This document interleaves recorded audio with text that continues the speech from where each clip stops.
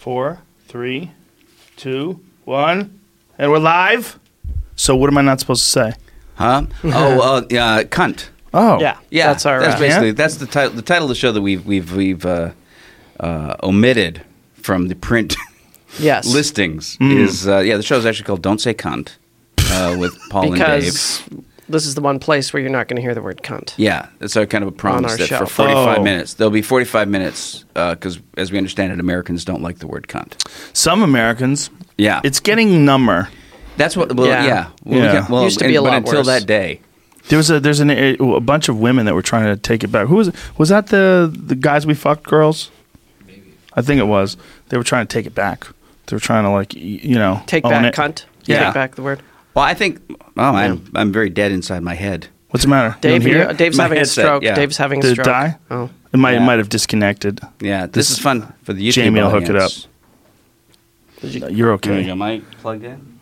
There's a little bit of an issue. I feel like there's a pressure better? differential. Oh, Is that's that a better? weird feeling. No, You only have one ear on too. Oh, you have both of them on now. I got them on. Yeah, I took it off because I couldn't hear anything. Check. 1, 2, 3, 4, 5, Nothing? 6. That's a me. little. No, that's Paul. That's Apparently, me, I think. Check.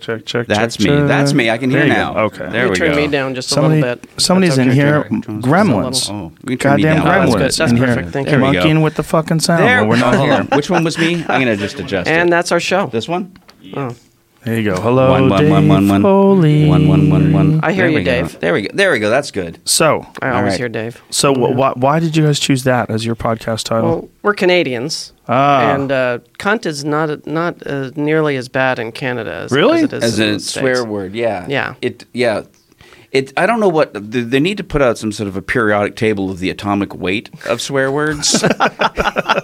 Cunt would be quite heavy, but heavier on the American version. Yeah, but here in America, cunt actually just would drop through the crust of the earth. Yeah, it's too heavy. and just tunnel right down to the core. You'll go through the other side. Yeah. So Yeah. I guess we just found that patently ridiculous. Well, we like, we grew up. I grew up hearing the word a lot from my dad. What is your dad like? Well, he's not like much anymore. He's dead. Thanks. Sorry, no, he dude. died in '79. Sorry, dude. He died in '79. It's okay. But No, as I always say, when he was mad, there he are no was- better parents than dead parents. Yeah, they can't fuck you up anymore. That's right. But my dad was really fond of that word. And, Was he English? Is no, he but- full Canadian? He's full Canadian, but being Canadian is kind of like being English a little You guys bit. have English people in your money still. Yeah. right. Yes. And we get all the English movies, all the English TV shows. We pledge allegiance to the Queen in school. When I was Yeah. a Real? kid. Still? Is that Yeah, still going on? yeah. Possibly, yeah. and in our sleep. So Yeah. many good things about Canada, yet so many preposterous things. Yes. It's true. It's the fact that a monarchy still exists at all is preposterous. Yeah. Canada is great on paper. Yeah. Yeah. Well, the monarchy, even itself, has become Kardashianified. Well, yeah. Right. But weren't they always? I guess I mean- they were. I mean, like during how the else Prince did they- Di days, and Or even just back to Henry VIII. I mean, Sure. what maintained the monarchy other than the fact that people wanted celebrities, and that was the Right. only celebrities they had. right, and the priests. And Yeah. I think Henry VIII also had ass implants, if I'm incorrect. yes, right? he did. Is that true? Yeah. Yeah. Wow. Yeah. Good for him. I heard. Progressive. Yep. It's ahead of his time. Yeah, that is an interesting thing. It's like the Prince Charles Lady Di saga was essentially one of our first reality things to enjoy. Yeah. Yes, that was madness Yeah. when it happened. It was so huge. And then someone said, "Well, what if we just make housewives in Orange County royalty, and you don't have to pay them as much as the king and queen?" And you can cancel them. Yeah, those shows are wonderful. I've never seen an episode of any of them. They're fascinating. The Beverly Hills one is there's different versions of them, right? And different versions you get to see the geographical creepiness of Like Atlanta Yeah. is its own thing. Yeah, Atlanta's not a bad one. The worst one was Jersey. They're fucking savage people. Yeah. That's They my are. ancestors. Those fucking savage monkey folk that Right. live in. Isn't the worst anything cut the you for a Jersey nick. version? The worst of anything. The worst penicillin is the Jersey penicillin. CSI Jersey was terrible, by the way. Nah, that doesn't exist. I'm sorry. Yeah, the Beverly Hills one. All of them were fascinating. It was to take people, force them into these situations where they're going to have these artificial disputes. What was crazy to me is watching people succumb to the pressure of all of that attention when they've never experienced it before, and then you're going to just thrust them into this massively popular, for lack of a better word, cunt fest. Yeah. Right? See? Well, if you take fame, and you divorce it of any supporting talent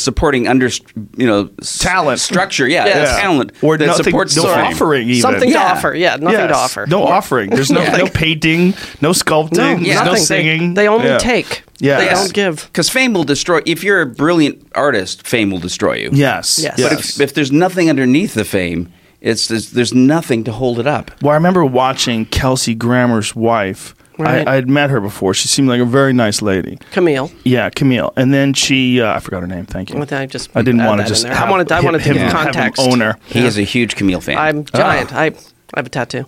I was going to say, do you have a tattoo? But she decided to play the heel. And it was so obvious that the pressure was just overwhelming the hatred that was coming her way. She had decided she was going to be the boss bitch on the show and just let everybody know, this is how it is, and I'm here to run things, and just the swamp of evil that came her way. And then she's like, quit, done, fuck this show. And she bailed out of it.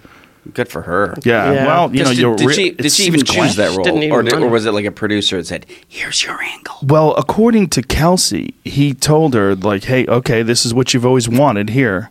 Like, because that's like what led to their divorce, or what was happening during them getting divorced. He essentially said, this is what you've always wanted.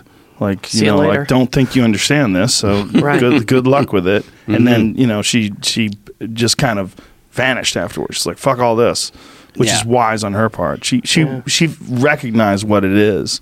But they're like those people that are on it. Like, I know some people who know some folks that are on that show. Yeah. And they just go crazy. They start popping pills and losing their mind. They're in therapy every day, and it's just madness. Yeah. The desire for fame with nothing more to it other than a desire to be famous can only drive you insane. Yeah, 'cause I think fame as an emergent property of doing something is bearable.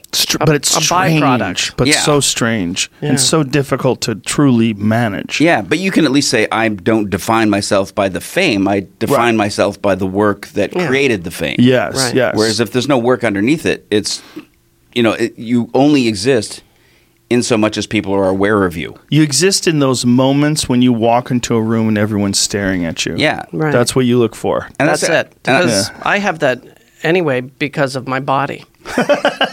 So I guess I know what real fame is like. Yeah. And the horrible allergy you have to pants. That's true. I can't wear pants, and every time I walk in a room. Well, I always said like that fame is a property of the beholder, not the beheld, and that fame only exists so long as somebody in the room knows who you are. Right. And the minute you're in a room where no one knows you, your fame evaporates. That is one of the weirdest interrogations I've ever gotten. Is when people go, why do these people know you? Yeah. What do you do? Who are you? Who are you? Should I know you? Should I take a photo with you? Yeah. You're somebody, but I don't know who. The weird thing is they're almost offended that other people know you and they don't. Yeah. Like, you're playing a game with me? Why don't I know you? They get angry. Yeah. Well, there's the other thing about fame is that people feel like they could just start talking to you. Yes. Yeah.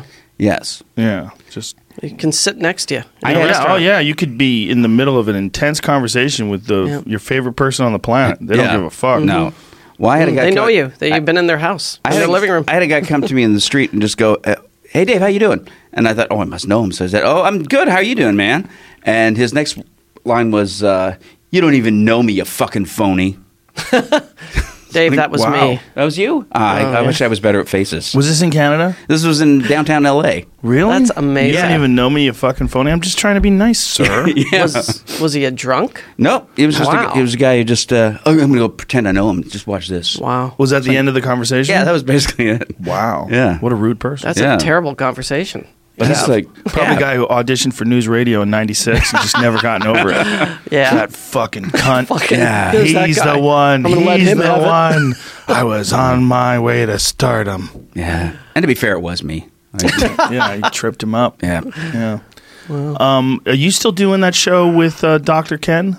No, we stopped when they canceled it. Oh, that's always a good move. Yeah, not right away. It's several months in. To be fair, you kept doing the show after it was canceled. Yeah, right? we didn't. Was it called The Doctors? Is that what it's called? No, No, that's the other one. That's a real one. It had a Dr. Oz, right? Yeah. I can't remember. What was the name of it again? I mean, we can still call Dr. Oz a real doctor, right? I don't think so. Is he as far gone as Drew? Once you've been pushed in front of Congress, and they question you on your weight loss claims. Yeah, Yeah. I had some your show that had a crazy title or something, wasn't it? Dr. Ken. That was it. Dr. Ken. Yeah. He just did a Netflix special. He did. He's back doing stand up. Yeah, he's one of the sweetest guys on the planet Earth. He is a nice man. Very nice guy. Yeah. And he's got a lovely family. Yeah. Super good guy. Are you still doing the acting thing? Are you enjoying it? Off and on. Yeah. Enjoying is a difficult concept. Well, you always that was the take I had on it with you back in '94. It's a better job than most. Yes. Yes. So I like that. Not like it's like when you're doing something you like, there's a certain satisfaction. But even then, even like when we were doing news radio, you don't get to enjoy it because you're so focused on whatever the flaws are while you're making it. Right. Yeah, you get to enjoy it during the rap party. Yeah. Or 20 years later. Right. Yeah. I occasionally someone will send me a clip online, and it's so strange to watch. It's so strange when you're watching yourself from 20 plus years ago say something you don't remember saying. Yeah. And then you watch like, wow, I don't even remember that episode at all. Yeah. I don't remember most. I never watched. I think I only watched about 6 episodes. Wow. Of news radio. Yeah. And I loved the show, but you knew I didn't want to watch it. Yeah. You were there. You were there when it happened. Yeah. If I watch, all I'd be doing is nitpicking the editing. Right. Yeah. It's a strange thing to look back when you go back, 20 plus years and think of all the scenes, all the writing, all the work, and now it's just sort of that's the other thing that we never anticipated, that it would be floating around the internet. Yeah. YouTube clips. Yeah. Nothing goes away. News radio is floating way out in the periphery of the internet. Yeah, but you still look at shows like drawn in sometimes. Yeah. But shows like Friends, like the fact you have young kids. Mm-hmm. Like my daughter's 15. She's watched every episode of Friends at least twice. Mm-hmm. Wow. That's 10 years of shows. And it's not just her, it's every 15-year-old my kid too. In the country. Yeah. Has one, and it's like that is coming back and is significant to these kids now. Well, what's fascinating is I don't think those shows are being made anymore. No. Not like that. No. I mean, there's the Chuck Lorre type shows that I watch and I go, I'm missing a gene. Yeah, why is everyone laughing so hard? Have you ever seen those without the laugh track? No. I can imagine what that must be like. They've taken some of those shows. Like Big Bang Theory. I would like to see that. Yeah. They've removed the laugh track and you watch it with just the actor saying the words, and it's like... Is anything funny ever happen on it? Well, it's strange. It's like you're watching... it just doesn't make any sense. It's like it's illogical. Yeah, and that place people get in their heads where they just go, it'll be fine. Yeah. I mean, news radio, if we did a scene and it didn't get a laugh, we rewrote the whole scene. Yeah. Literally. Like with the audience there. Well, I think the term good enough is perfect for comedy. Yeah. It's good enough. People are kind of chuckling. Well, it's okay. You once you get a certain number of characters that you can get to interact with each other in predictable ways on those shows, then they just sort of have these little scenes and have different inflections and different stumbles, and they make a show out of it. And for the audience, I think it just becomes comfort. Yeah. Yes, the familiarity. I love it. I maintain that's what drove Charlie Sheen crazy. Was doing that goddamn show. Yeah, he did it for a long time. Did it for a long time. I think that's what drove him to the edge. I think he was always crazy. Yeah. But I think when you do a show that you don't enjoy doing, or that you don't... Look, the guy was in fucking Platoon. Yeah. Right? Yeah. I mean, he was in some amazing to be fair, films. he wasn't very funny in that. No, he wasn't. Yeah. He was really kind of a bummer. Yeah, they should have taken that as a warning. Yeah, they should take that comedy label off that. That should stop ending up on all those comedy lists. He was in Wall Street. I mean, he was in some giant, he had a good run, excellent movies. And then he's on this show that doesn't really make sense. Right? Yeah, and he's really talented. Yeah, like he's a really, really talented actor. Yeah, and really funny. as an Hilarious. actor. Like great at Amazing timing. What was the Zucker Brothers franchise? Hot Shots. Yes. Oh yeah, he's I forgot about those. He's Hot Shots. He was funny in Hot Shots. Yeah. Those they don't make those kind of movies anymore. Like Nobody Airplane. does jokes anymore. No. It Right. doesn't seem. No, well, It can't do jokes. Effort is frowned upon. Right. I think You have to be lazy with your comedy movies are, there's still comedy movies, right? There's like the Judd Apatow type films, and they still make comedy movies. Yep. But it seems like there's not as many anymore. Yeah. Or maybe I just don't go out as much. There's a little bit of that too. Yeah. But it's also like the subject matter is so dangerous now. Like everything that used to be funny. I watched Ace Ventura, Pet Detective with my kids, and I did not remember how transphobic that movie is. Like the whole movie is one gigantic trans joke. Trans joke. Yeah, it's true. It's true. At the end of it. I don't know if I've ever seen it. Dude, at the end of it, I'm like, whoa, I forgot. This is crazy. Like the men, when they find out she's a girl, they're throwing up. Or that she's a boy, rather. They're Wasn't throwing the brushing up. teeth? And yes. They're the whole scrubbing scene, their mouth out. Everyone's vomiting. You would be skewered if you did that today. You'd be finished. Your career would be done. And they stole that whole joke from The Crying Game. Oh, that's true. Which is one of the funniest movies I've ever seen. Wait a minute. Which one came first? I don't know anymore. Imagine if the Crying Game did a serious version of Ace Ventura. They're like, I have an idea. I forgot about the Crying Game. The whole ass-talking scene would be totally different. Yeah, I thought... I remember watching The Crying Game going... and I heard there was this big twist, big surprise twist. And that's a guy. Going, I bet what happens is that the transvestite turns out to be an IRA spy. Because you were already two steps ahead. I forgot that movie. Yeah. So how long have you guys been doing this podcast? How long? Since just before Christmas? Yeah. I guess. Just not that long. Not that long. Yeah, probably time to wrap it up. We've known each other a long 30 time. years, I guess. What motivated it? Our wives. Did they say, get the fuck out of here? Yeah, mostly they wanted us out of the house, pretty much. Yeah. They said, can you go do something somewhere else? And they're actually on the podcast with us. Like Chrissy, my wife, produces it and puts it all together. Jackie Greenberg, my makes wife, it super hard to fire her. It is. Well, we're the ones who will get fired. Oh man. Yeah. Well, she fired me once, so that's true. As for 10 years, right? Yeah, for 10. Yeah, I don't know if but Chrissy and I we separated for 10 years. Well, actually, last time I saw you was during that separation. Yeah. But so you got back together. We got back together. Well, that's nice. About 2 years ago. Yeah, Chrissy's great. I remember running into her at a Satan thing, that satanic fucking thing. Right. Yeah, Duncan Trussell, my good friend, was performing at is it Stanton LaVey's grandson or something like Anton LaVey's grandson. And they were getting married at this fucking crazy theater.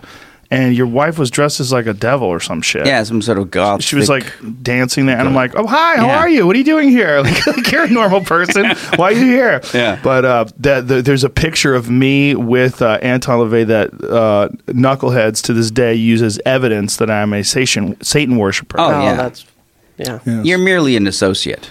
Yeah. You are a Satan associate. I'm Satan adjacent. Yeah. I think that's what they say now. Yeah. And that's fanboy. I love that. That's something people can still worry about. I'm a Satan fanboy. There you are. Oh my God! Yeah, that's good. Yeah. That's me and I think that's Hank Williams III's shirt that I'm wearing there. Which proves it. That's the thing. The fact that people still worry about Satan is just. I mean, you want to just say, calm down.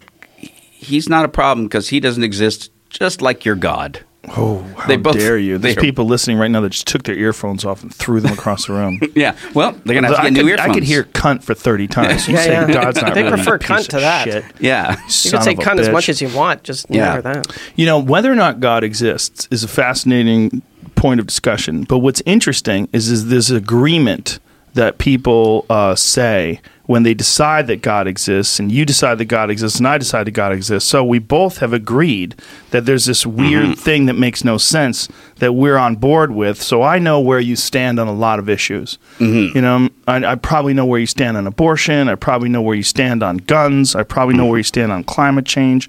It's like it's a weird little thing that you do when you say that, you know, when you say, well, I'm a God-fearing Christian. Oh, well, me too. Oh. Okay, now I can predict you better. It's like, I see what's it's like you're all wearing the same decoder ring. Yes, right. yes. Yeah. Well, that is what a lot of it is. A lot of it is whether or not you believe in God or not. It's the saying that God's real and the worshiping God and the talking about God is just letting everybody know that they can predict you. They know where you come. Like if you're a gentleman, you're wearing a tie with a nice suit on and pair of pants, I can fairly likely predict that you're going to be reasonably behaved. Yeah. You're a gentleman. Yeah. You know, if you're a Christian, if you're a person who calls himself a Christian, and we go to the Bible, we go to church every Sunday, and I like to read the Bible, and I am a Christian. Yeah. And people automatically go, "Oh, okay, I kind of know where you're coming from. I can see where you are." And now I like that you can predict to me because you'll like me better. Right. So we don't have to talk about it. You just know already. Yeah, I'll reinforce those patterns in your head. And I'll say some things that I've repeated things that I've heard other people say about God and Jesus. And Yeah, and it's a nice way to kill time. It's not a bad way.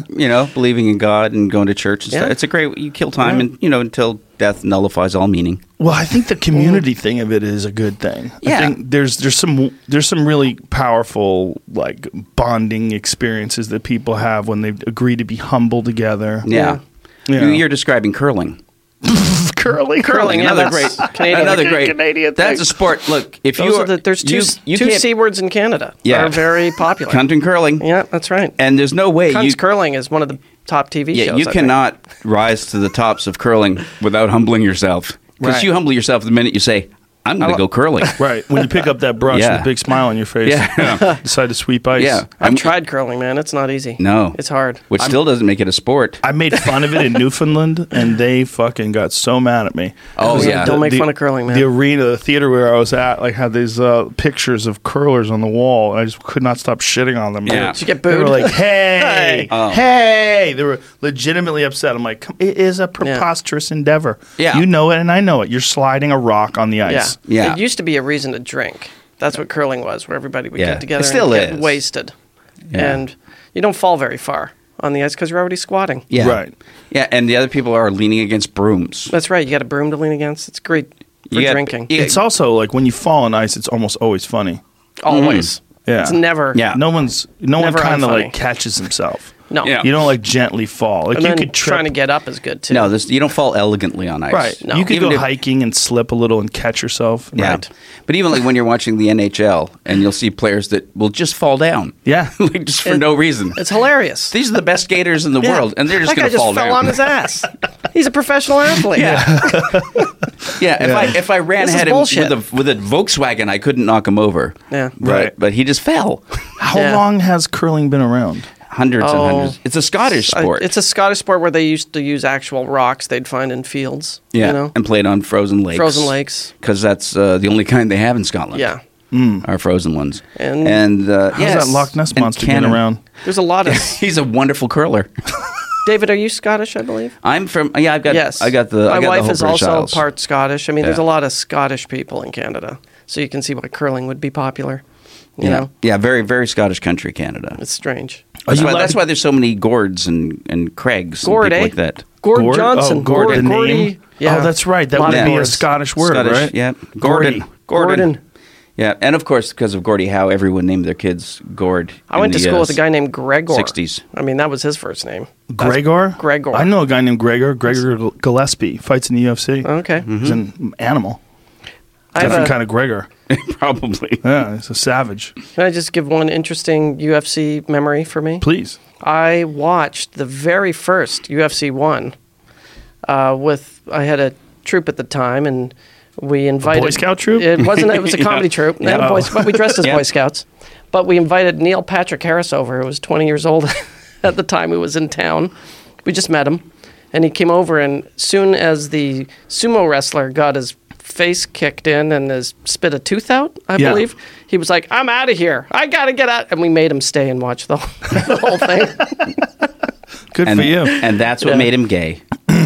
Well, thanks for ruining the story, Dave. I don't know if that's true. I don't know if it works like that. Something happened. Yeah, maybe someone dropped him on his head. Yeah. I don't think he knows. He looked like he was all right as a kid. something went wrong. Or right, Yeah. depending on if you're his boyfriend. Yeah. Imagine. It depends if he's a good boyfriend, really. Yeah. Well, I guess, but I mean, if the boyfriend Husband, was he is really a into husband him, now. husband, Yeah. if that guy's really into him. But like, Yeah. thank God you watched that fight that time. Yeah. God, thank God. Otherwise, you could I'd have never found my wasted your perfect time Who with some knows? chick Yep. Who knows making what could happen? babies and shit. Oh, God. Yeah. So did you have to get remarried, or did you just pretend you never got divorced? we never got. Kirsty and I never got around to getting divorced because we're bad at paperwork. Beautiful. Yeah. So we separated. We actually filed for divorce once, but screwed up the paperwork somehow. Is that true? Yeah. See, And I didn't then know that. That's interesting. and then we just never got around to it again. You just didn't fix it and refile it? Yeah, I'm not good with organizing. So we were just separated for, It's funny because a long Chrissy's time. very organized. She is. Yeah, it seems like maybe Same with Jackie. Jackie's maybe very she's the one organized. who wasn't willing to let go. Oh, Yeah. she was telling you something. Yeah. She was telling you something, Dave. Clearly. Yeah. And that's what like all We the used guys to go on dated. vacation with them when they were divorced. They would go together. Yeah, we but did all our family trips together. They did all family for trips. the whole 10 They weren't years. together. Well, the first 2 years we didn't do much No, together. those are Yeah. the dark years. Yeah. The dark years. Yeah, but then that's why we kept doing all of our family trips together. We go to Hawaii, It's like they were still married. all of us. Yeah. And so when we finally did get back together, it was really just it was mostly about the convenience of our friends. It was just like, this is going to make everyone else's life easier. Really? Yeah, because they don't, Well, we didn't have to go to two houses. Yeah, Oh. yeah, Which I hated. That's so Canadian of you. Yeah. yeah. So polite. That's what a Canadian does. Yeah. He doesn't get divorced because the Well, friends. how long have you been married now? 10 years? And that's the only time you've ever been married, Thank right? God. Thank the baby Jesus. Oh my God, yes. Praise Jesus. Yeah. I'm stunned that it's working. Yeah, it's great. Yeah. Yeah. If it works, it's great. But Yeah. I always tell people don't do it. It's too risky. Yeah, 50% of the people don't make it. Yeah, it's not a good rate Yeah. of success. Would you drive a car if you knew that 50% likely you would die in a crash? Right. yeah. I mean, it was an institution that made sense when you were only going to live to be 40. So, well, it makes sense. There's some parts of it that make sense. The problem is that it's become a business, and it's become a business for people to try to squeeze I'll never forget trying to talk Phil into getting divorced. Yeah. I go, just give her half. And he goes, it's not half. It's 2/3. It's a scam. The fucking lawyers get a third. Yeah. You give away 2/3. And he was fucking freaking out about it. Yeah. And it's true. And he could have lived nicely on that third. He should have Yeah. given her that. Yeah. I don't think that, the word was that's why she killed him, that he was leaving. He was finally leaving. Yeah. And then that's when she killed him. But when we were together with him, there was always days where he would come to the set and just be in hell. Oh, yeah. Well, and he wouldn't. Well, there'd be this. He'd just be on the floor of the studio and ranting. Yeah. About I'm living in my boat. And, Yeah, he lived in his boat. Yeah. It was rough, man. Really? Yeah. And then he would come back like a day later and it'd be, I'm back together with my blushing bride. That's the exact quote. Yeah. And That's the exact quote. And we'd all just be going, this isn't. Yeah, it was poor bastard. Yeah. Although the weird thing in news, there was not one good marriage on the show. Yeah. Like everyone was going through a terrible marriage at the time. Like I was proud that I was one person who wasn't on antidepressants. Super psyched about that. I wasn't on any pills and I wasn't in therapy, but I probably needed it. I think we all did. Yeah. But yeah, I mean, I remember we started with, I think it was the second season we came back and Steve Root had gotten divorced. Yeah. And he was the first one to get divorced. I mean, I think everyone figured it'd be me or Phil would get divorced first. Not Steven. And then Maura. Right. But Steve, we didn't know how bad it was for Steve, I guess. It's hard out there. It's hard. It's hard to make it. Mm-hmm. Hard for people to stay together. Be nice to each other. Yeah. Yeah. Yes, It takes. They say it takes work, but it actually takes work. Yeah. It does take work. Well, you gotta work on waited till yourself, you were too. an adult, too, Yes, which is good. It's a good move. Yeah. Yes. Most people get married before they're adults. Yeah, I think you should wait until you know who the fuck you are. And I'm still guessing. Yeah. Even to this day, I'm guessing who I am. Literally, my dad, almost on his deathbed, told me, Don't do it. You can't get married until you're 30. Yeah. That's a good move. It's a good dad. I didn't. I got married at 30. But he was like, don't do it. Yeah. Don't do it before 30 because you don't know who you are. You don't know what's going on. Well, I've seen too many predatory marriages. I've seen women marry men that don't really like because they know the man has money, and I've seen the opposite.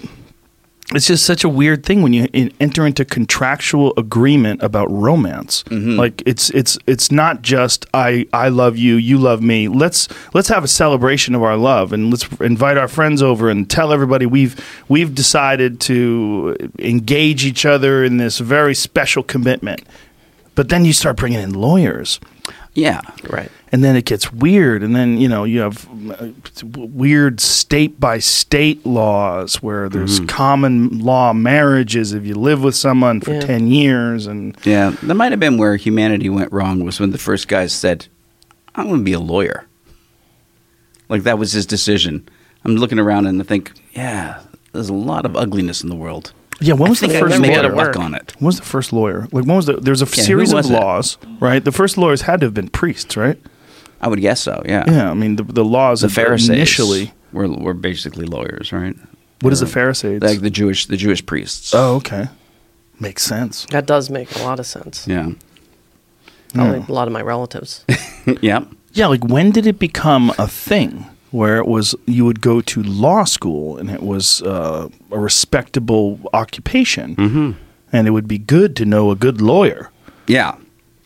I think those things started out as not respectable, and the people did them because they didn't have any other choice. Yeah. And then they realized, they're making all the money, and then it became respectable. Yeah. Well, once they figured out there's all this legalese and loopholes in the system, there's ways to extract money. Yeah. You just got to be Weasley about it. And and then they invent a whole language to exclude anyone else from understanding it. Yeah. Do you think they billed hourly back then still?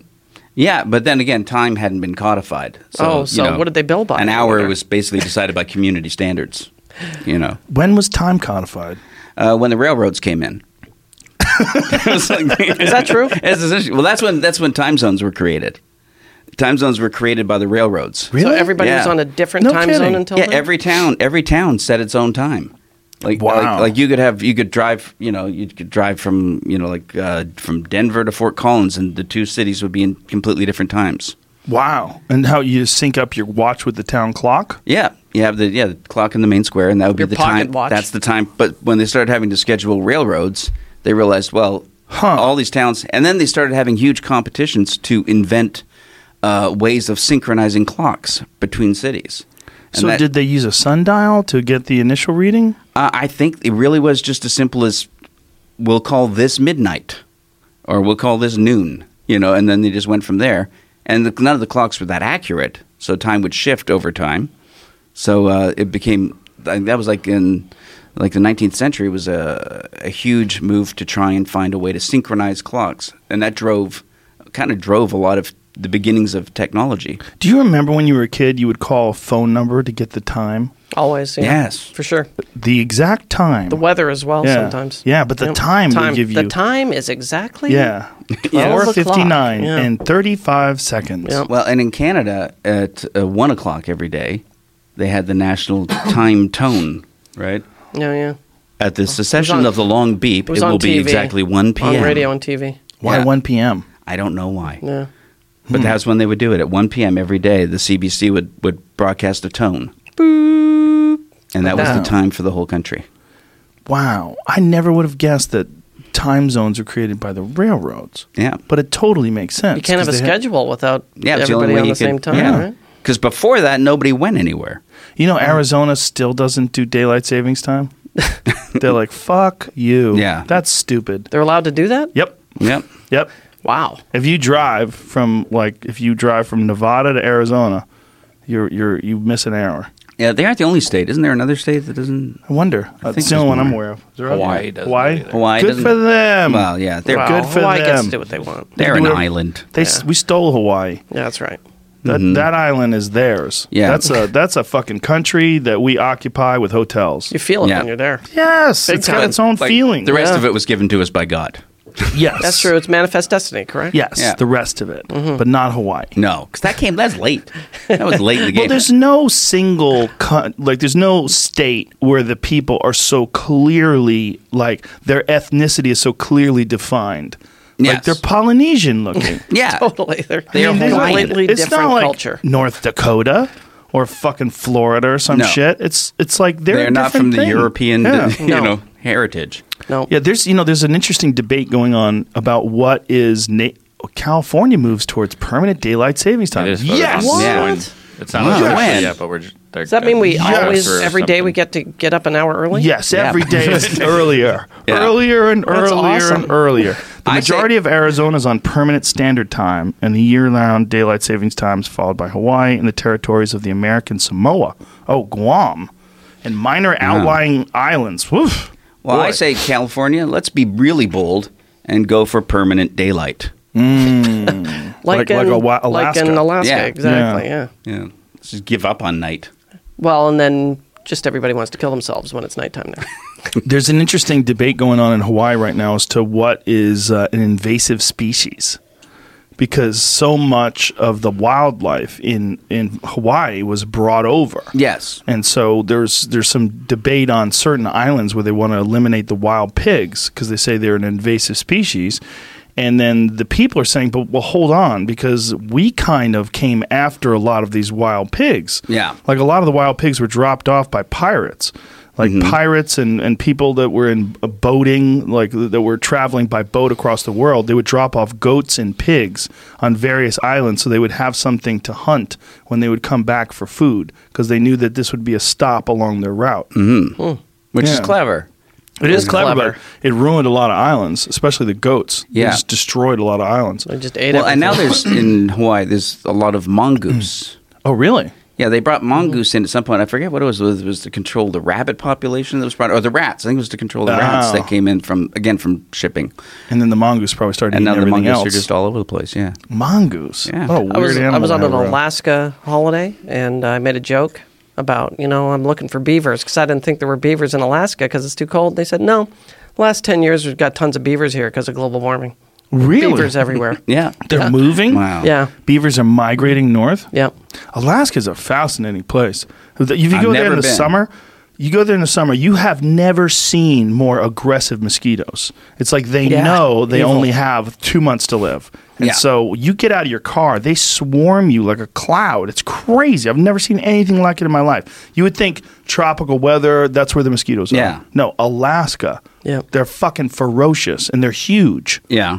Yeah. I'm actually going to go there Yeah. in November, I think. Oh yeah, what are you doing? Doing touring with Who's Live Anyway. It's like an improv tour. Doing So that. Who's Live Anyway? Like So a it's an takeoff of offshoot of- Whose Line Yeah. Is It Anyway? Yeah, it's like Greg Proops and Jeff Davis I from love that Greg. show. And so Greg and Jeff and Joel Murray Oh, okay, cool. and me, I guess. Joel Murray's Bill Murray's brother, right? Yeah. So it's like a rotating. So those three guys are the core, and then there's Ryan Stiles, myself, Drew Carey, and Chip Eston sort of rotate through. And Oh, nice. do legs of the tour. Drew Carey might be the nicest person that's ever lived. I don't know him well. He might be the nicest guy ever. Yeah, He's he fucking put so us out nice. of work. Did he? Yeah, remember it was the Drew Carey show that finally got News Radio canceled. Really? Not, I thought not it was so Phil nice getting now, murdered. huh? Nope. No, remember we did a whole year after that. Yeah, but I think that was what it was. I don't think they wanted to do it anymore after that. Yeah, but don't I know think if that's true. our ratings tanked when they put us up against Drew Carey. Our ratings are always shit. Yeah. That's the most amazing thing is that the ratings were really great once we got canceled, and then it was on TV. Like they would show the reruns, and people go, "Oh, this is a funny show." Yeah, they do. They found it. It's true. I remember Lou Morton, one of our writers, showing up he'd show up at the read table the read table reads. with a different number on his shirt every week when we were in the real shitter, when we were falling How apart. low. Yeah, Yeah, if we were, the lowest. number 98 out of 100 shows. Yeah, Oh, come on. 88 was one day. Yeah. No bullshit. We were Yeah. number 8. I go, is that real? He's like, yeah. You'd like have the shirt made. yeah. Yeah. No, he would draw it. It's basically a sweatshirt with a marker on it. Yeah. That's hilarious. He would just show up with this fucking number on his shirt, and I was like, 88? He's like, yeah. It's a source of pride when you can Yeah. still be hanging on. Yeah. The one year that I thought we weren't going to get canceled was the year we got canceled. I was like, well, we're doing pretty good. Yeah. Well, actually, our ratings were all right. Yeah. It's a 5-year show, right? 5 Yeah. years? But much like the whole, like we never really hit 100 episodes. We got to like 97. 97 because NBC didn't own it. So they did that with a bunch of shows they didn't own. They do that on purpose for that year. syndication? They had about 4 or 5 shows they canceled at 97 episodes. Really? Yeah. Because there's if it's 100, it goes into syndication. Is that right? That used to be the rule, yeah. But now syndication doesn't really exist anymore. Well, the weirdest one was the Charlie Sheen model that they did with that anger management show, where they devised a whole new system. 90-10. If the first couple episodes do well, fuck it, we order 100. Yeah. Yes, and they produced them all in a year. Yes, they just smashed them together. They wrote it within 5 minutes and started filming. Yeah. They were like filming and writing on the fly. Everything was dog shit. Charlie makes a and they shot like 4 episodes a week. They paid Charlie in crack. They just pushed thousands of dollars worth of crack into his account. Yeah.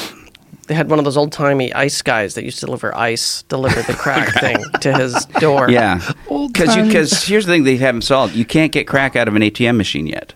No, not anymore. No. You can get pot out of one now. Yeah. You can get pot out of a dispensary machine. In California? Oh, that's good. Yeah, well, I don't know where. Well, find out where they are. But they do have marijuana dispensary machines. Yeah, that's pretty cool. You must have to like show some sort of a ID. Proof of ID. Yeah, proof of age. But I guess if you just have if you have a passport, driver's license or something, a passport or a driver's license. Like if you can read a passport, they have a machine that reads a passport at the airport. That when you go through, if you have like global entry, they got the face recognition thing too. I got the clear. Yeah, I got that. Yeah. Fingerprint one. That's nice too. Yeah. Global entry is the best though. 'Cause you don't have to fuck with that giant line.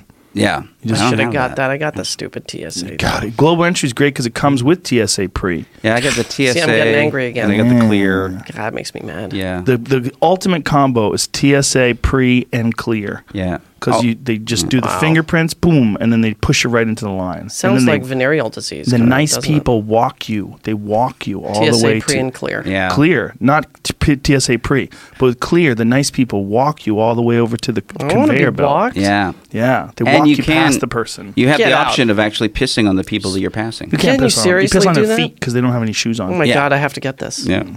That sounds fantastic. I got to get that. But then, I don't go out of the country. Then you have to travel somewhere. You don't? No, not much. I mean, to Canada, but that doesn't really matter. That's not a country. Yeah.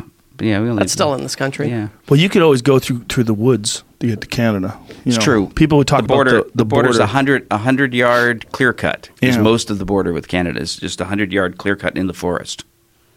So it's actually cut? Yeah, they just cut the trees down. It's like 100 yards wide, and that's the border.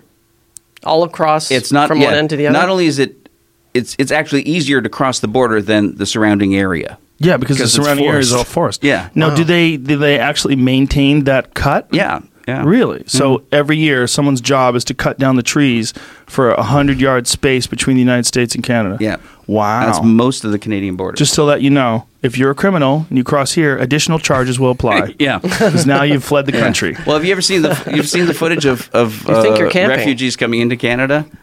And the Mounties meeting them, and they're going. The Mounties are just there going. Now you understand that when you cross over here, we will be arresting you.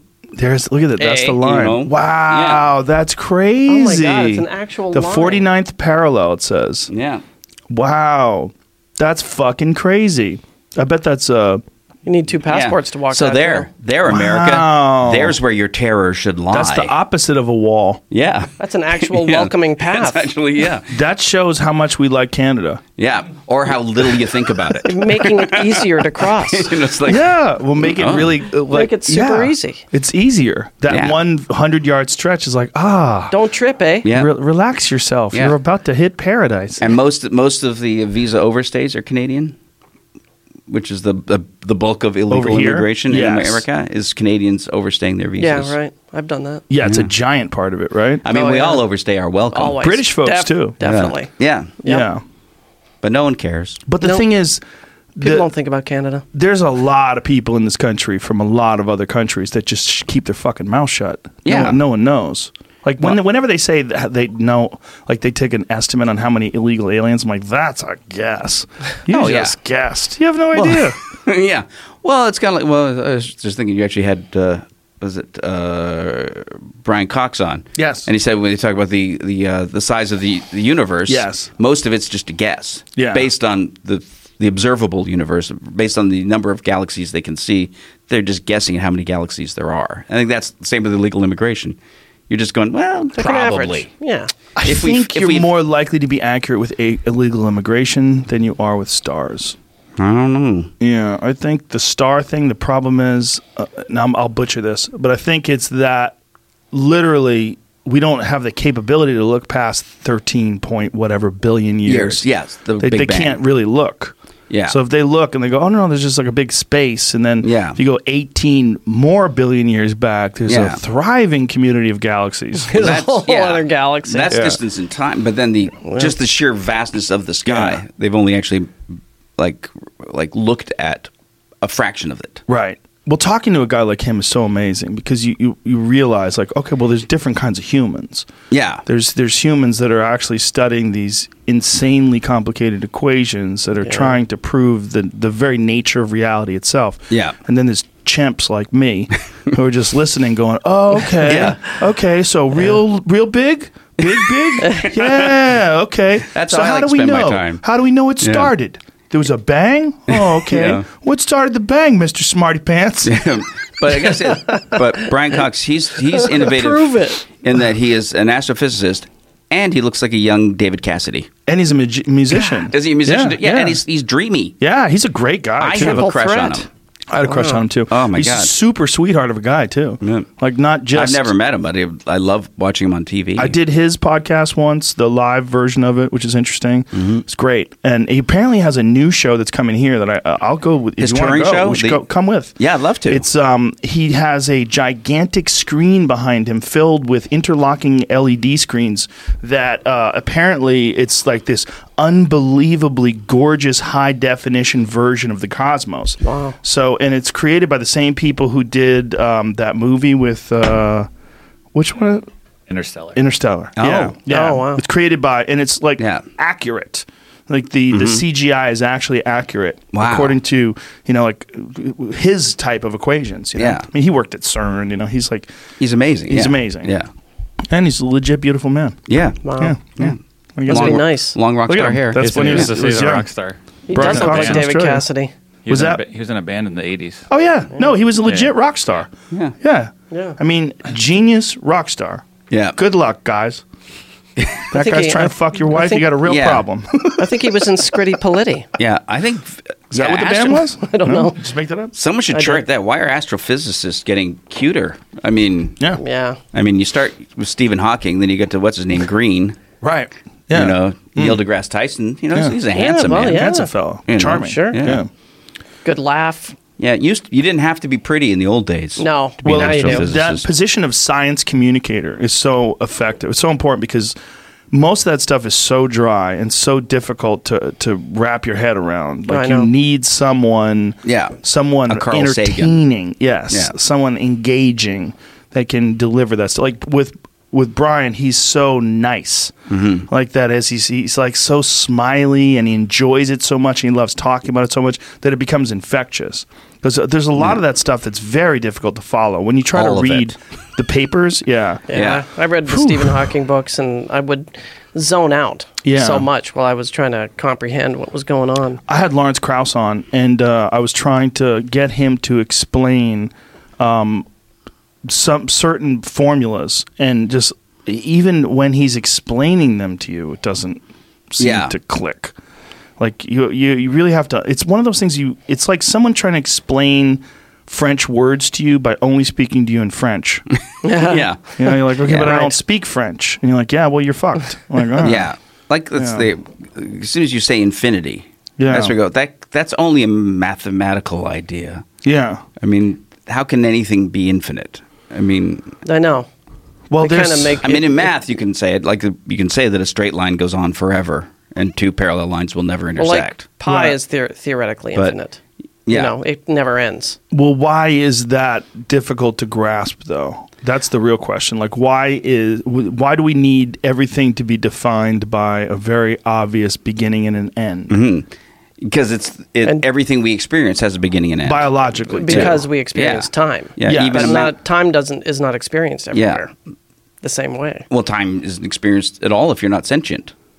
True. Yeah. Or if you live in Arizona. They whack it off. It's different. Yeah. But it's I always wondered if like there was a reason why we wanted things to have a beginning and an end. Like, is it because we have our life, and our life has a beginning and an end, all the lives of the people we know? Yeah. Well, we definitely have an end. I guess people are obsessed with it. Do we want things to have a beginning or an end, or are we terrified of beginnings and ends? That too. Just the thought of an end is terrible. That's why we create, gods and religions, is because the idea that life ends and that it's all been for nothing is terrifying to people. There's a little bit of that.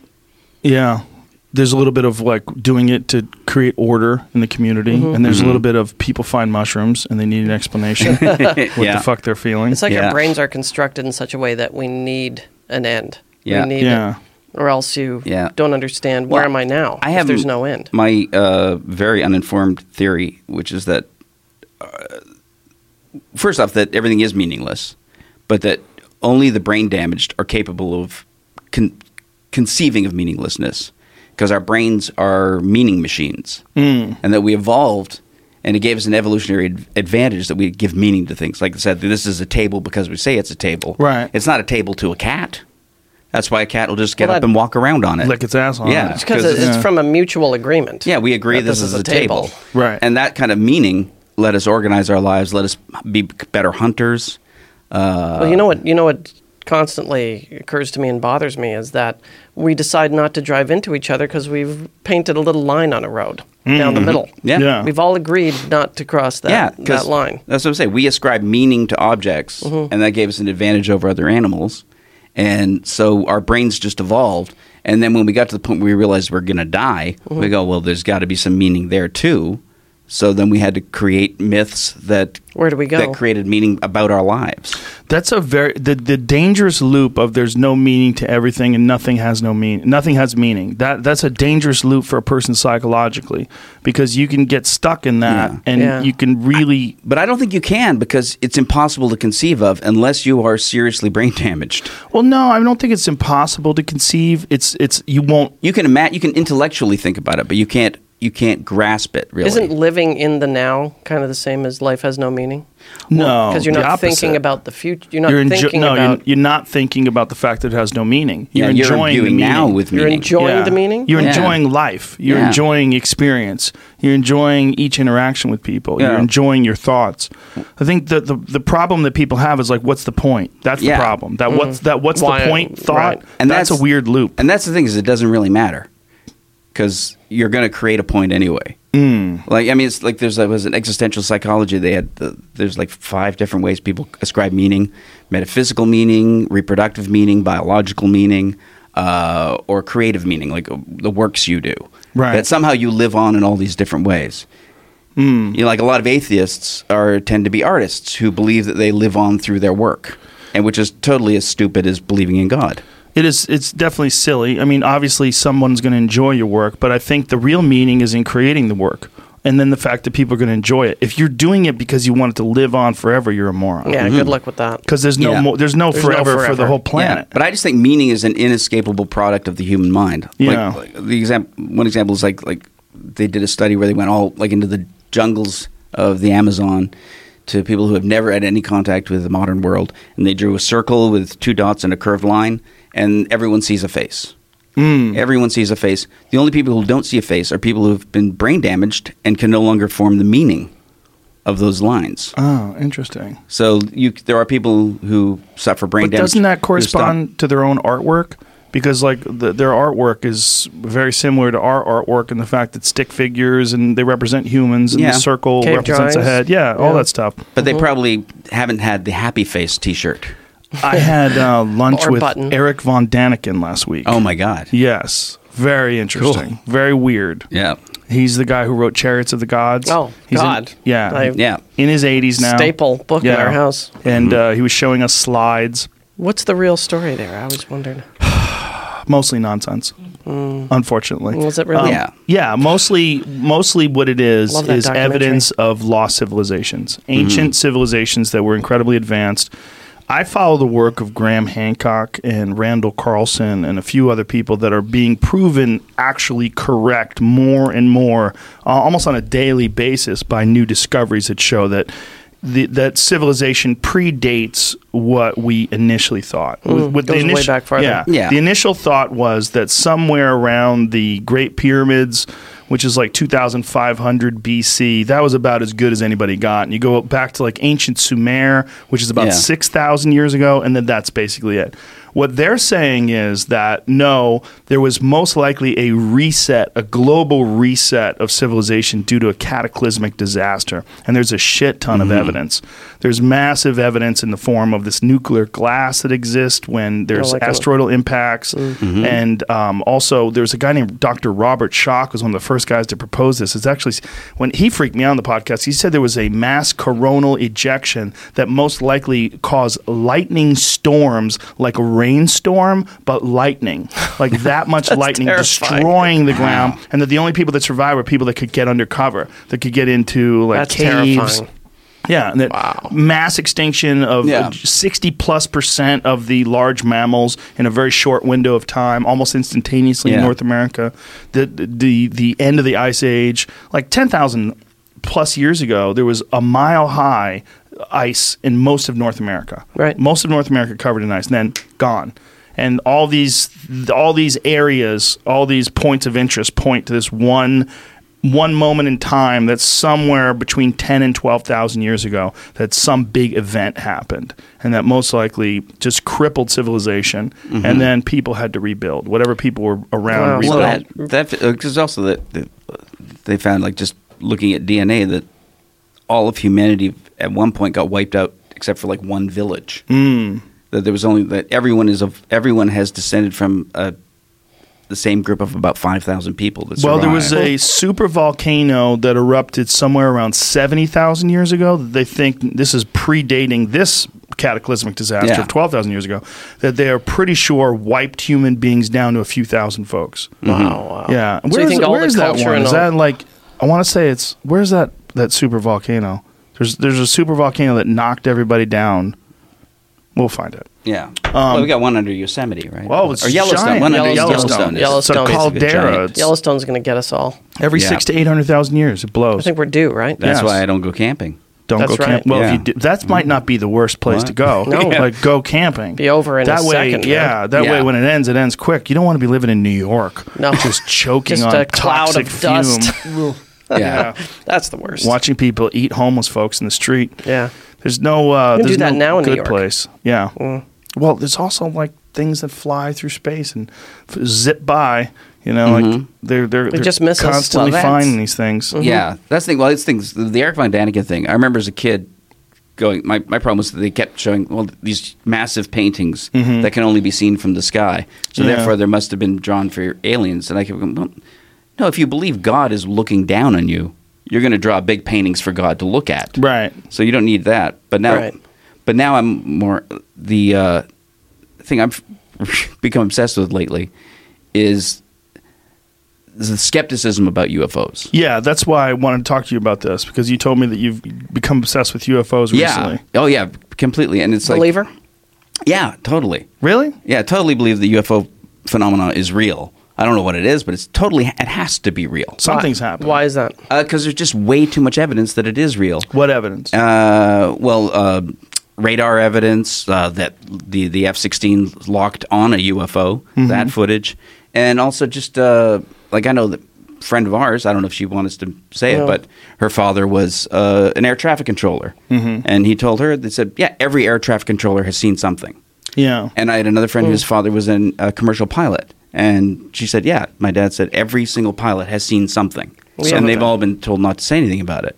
We have a couple of friends that say they were abducted. Yeah. Yeah, the abducted one is a little easier to wrap your head around, because when you're sleeping, your brain is producing all sorts of endogenous psychedelic chemicals. Yeah. Almost all of these experiences happen when you're sleeping.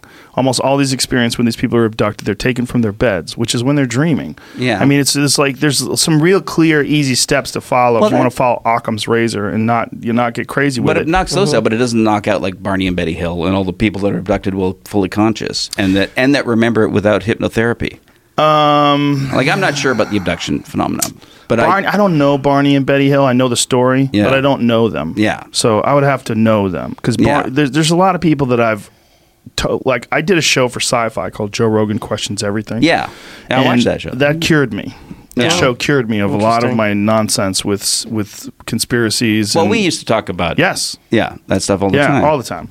Yeah, but I needed to actually study it. So for 6 months, that's basically all I did. I interviewed people, and I like Bigfoot believers, UFO believers, all. And the one thing that they have in common is they all seem to be kind of lost and dependent upon this thing being real. Yeah. Right. Instead of being objective. There's only one lady that I interviewed that saw Bigfoot that really seemed to be telling the truth. But I think she saw a bear. I think bears walk on 2 feet all the time. They do it all the time. There's video footage. You can find it all the time. And she was in the Pacific Northwest, which is incredibly dense woods. You see something, you glimpse it. Look, I was hunting once in Canada, in Alberta, and I thought I saw a wolf for like 2 seconds. It was a squirrel. Okay? Understand this. This very big squirrel? What is that? Wolf? No, it's squirrel. Yeah. No, I just saw fur. Right. I saw fur, and I was, because it's really dense woods. Because I was looking for fucking wolves. Because I was like, because I know we did see one wolf. It crossed the road. It was either a wolf or a coyote. It was hard to tell because it was at dusk. It was very dark out. But when you're looking for something, you think everything is that thing you're looking for. Yeah. So like for a second, I thought that fucking squirrel was a wolf. That's funny. Yeah. Well, expectation and perception are very linked. Yes. Yeah. Well, there's also that they found that 50% of everything you see is a product of memory. Yes. That when you observe something, they've done fMRIs, and that most of the activity in the brain is in the memory centers, not in the visual centers. Interesting. Only about 50% of the activity is in the visual centers of the brain. The UFO. That's crazy. The UFO thing is very. When I was a kid, I went and saw Carl Sagan speak at U of T at the University of Toronto, and I was like, 14. But he did an equation on the board of the possibility of alien life other than us in the universe. And it came to the smallest. I mean, he spent the whole time writing on this chalkboard. It was fascinating. But he actually came up with a number at the end. And it was such a small. He says there is something out there, but they are so far away that that unless they can go faster than the speed of light, which he said was impossible at the time. This is the 70s. Yeah. There's no way we've seen them. That's what he said. So if some other beings have conquered the speed of light thing, then maybe we could see them. Yeah. But that's a thing with the problem with this skepticism in general is like that it like the skeptics of the 19th century were the ones who said germs don't exist. Right, because we can't see them. And people who said germs did exist were ridiculed and laughed out of the trade. Right? And I agree with you completely. Just because you can't see it or it isn't happening doesn't mean it can't happen. And even since Sagan's day, there had been no exoplanets discovered then. Right. We now know that there are literally trillions and trillions of Earth-like planets. Yeah, well, they just speculated as to the existence of them outside of our solar system before. The real problem is that if there's a leap, a technological leap that opens the doors to massive innovation. Yeah. That once this happens, and then all this stuff sort of exponentially expands in terms of technological possibilities, all you would need is a few hundred years, and you have an unrecognizable set of technology. Yeah, sure. I mean... Well, you were talking about CERN. I mean, the whole antimatter idea that they're still trying to figure out. Yeah. That's an insane source of energy that we have never even experienced. Yeah. You know, with a grain of sand that can run a city. I mean, it's that big. Yeah. Yeah. And then there's also the theory, there's a recent one, that space-time itself doesn't exist. So the speed of light barrier becomes moot because there's, I guess it's the quantum holographic theory of the universe. Yeah. Is that Michael Talbot's book? I can't remember. Holographic Universe? Is that who wrote that? Yeah, I think so. But the idea that the universe is basically just a geometry that when you look at it from a certain angle seems three-dimensional. Right, and it folds into itself, so you could travel through. That's the wormhole thing. Well, right? it's not even that. It's the idea that space-time is an illusion. And and that it doesn't really exist, and that's why entanglement is possible. The idea that spooky action at a distance. Yes, that quantum theory. Entanglement. But the reason that these atoms on opposite ends of the universe can affect each other instantaneously at the same moment is because they're not really at opposite ends of the universe. They're really right next to each other. It just seems like they're at opposite ends of the universe. Because our ability to perceive is basically based on what we have to do to stay alive on this planet. So our meager little chimp brains are trying to quantify all of these things that are around us all the time. So we put them into this sort of three-dimensional box of movement and distance and that the entire universe could be a compact thing that projects itself like a hologram onto a screen. I love these kind of conversations because I'm clearly too stupid to really understand what we're saying. I don't understand. I don't understand anything I just said. And I don't understand you two. So how stupid does that make me? Well, we don't understand each other. So this is perfect. We're all the same. Yeah, but that's why. I think it would be interesting to do a documentary or something about ufology, because one thing is the assumption that they're extraterrestrial is an assumption. But the thing that intrigues me is the power of ridicule to silence even the most intelligent people in our community from examining something. Like the ridicule kept doctors from accepting germs. Sure. Because they didn't want to be ridiculed by their peers. And even now you've got people that will, like Michael Shermer, will cling to the most absurd explanations for a phenomena like the F-16 radar footage. What was Michael Shermer's I can't take even remember on it, but it was pretty. It really went to great lengths that entailed having to basically diminish any respect you had for any of the people who reported on the events. It had to go into character assassination in order to eliminate it. Yeah, well, that's the best way to kill an idea. He's a professional skeptic, and I like Michael a lot, and he's been on the podcast many times. But I actually had him debate Randall Carlson and Graham Hancock about these ancient civilizations, and it wasn't very good for him. There were some clunky moments. Because skeptics are believers. Well, the problem is they believe in skepticism. The problem is being a skeptic itself. It's a stupid way to look at the world. It's a choice. You're actually sure about something. I mean, you should be objective. Right. Don't be skeptical. Right. Being skeptical is like, I don't know. But I know for sure that that's not true. Yeah. But it serves a massive purpose for people that really don't understand things, and he can explain it to you with actual science. As long as the actual science is being used, and it's not character assassination, it's not mockery, it's not. There's certain people that are just debunkers. They can call themselves skeptics, but they're not looking at things like, oh, maybe that is effective, maybe that is healthy, maybe that is interesting. No, they don't look at it that way. No. They're looking at it, they're trying to pick it apart. And that's fine if you can pick it apart. But if you cannot, you have to be objective about the fact that, this is a very interesting phenomenon, and this is what we know about science, and this is what we know about this thing. And right now we have a weird conundrum. Did Chariots of the Gods man, did he... Eric von Daniken. Was he a believer? 100%. Yeah. He's all Still in. is. Still in, all in. I asked him, the first thing I asked him, I said, what is Can I pause? Yeah. I desperately have to go pee. No, go. The first thing I asked him was, what is the most compelling piece of evidence?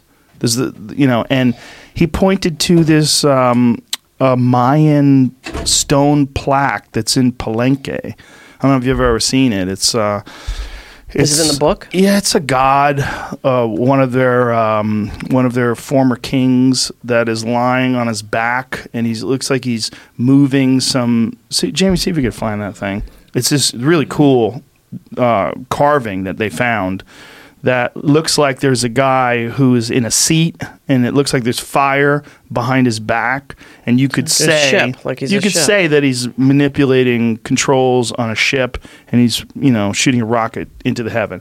I would like to see what the mainstream version of that is, because also it could just be art. Imagination. It could be that they knew about certain things being propelled by fire. There it is. Yeah, that's it. So if you see this, I mean, that's a big-ass stretch to say that guy's in a spaceship. I don't know what the fuck that is. He's sitting down. Looks like an altar, kind of, to me. It could, but it does look like he's looking through an eyepiece, right? That's true. But what does that mean? Is it a telescope? Maybe he's just got a telescope. Maybe it's just an astronomer. Yeah, it is possible. I don't think they had telescopes.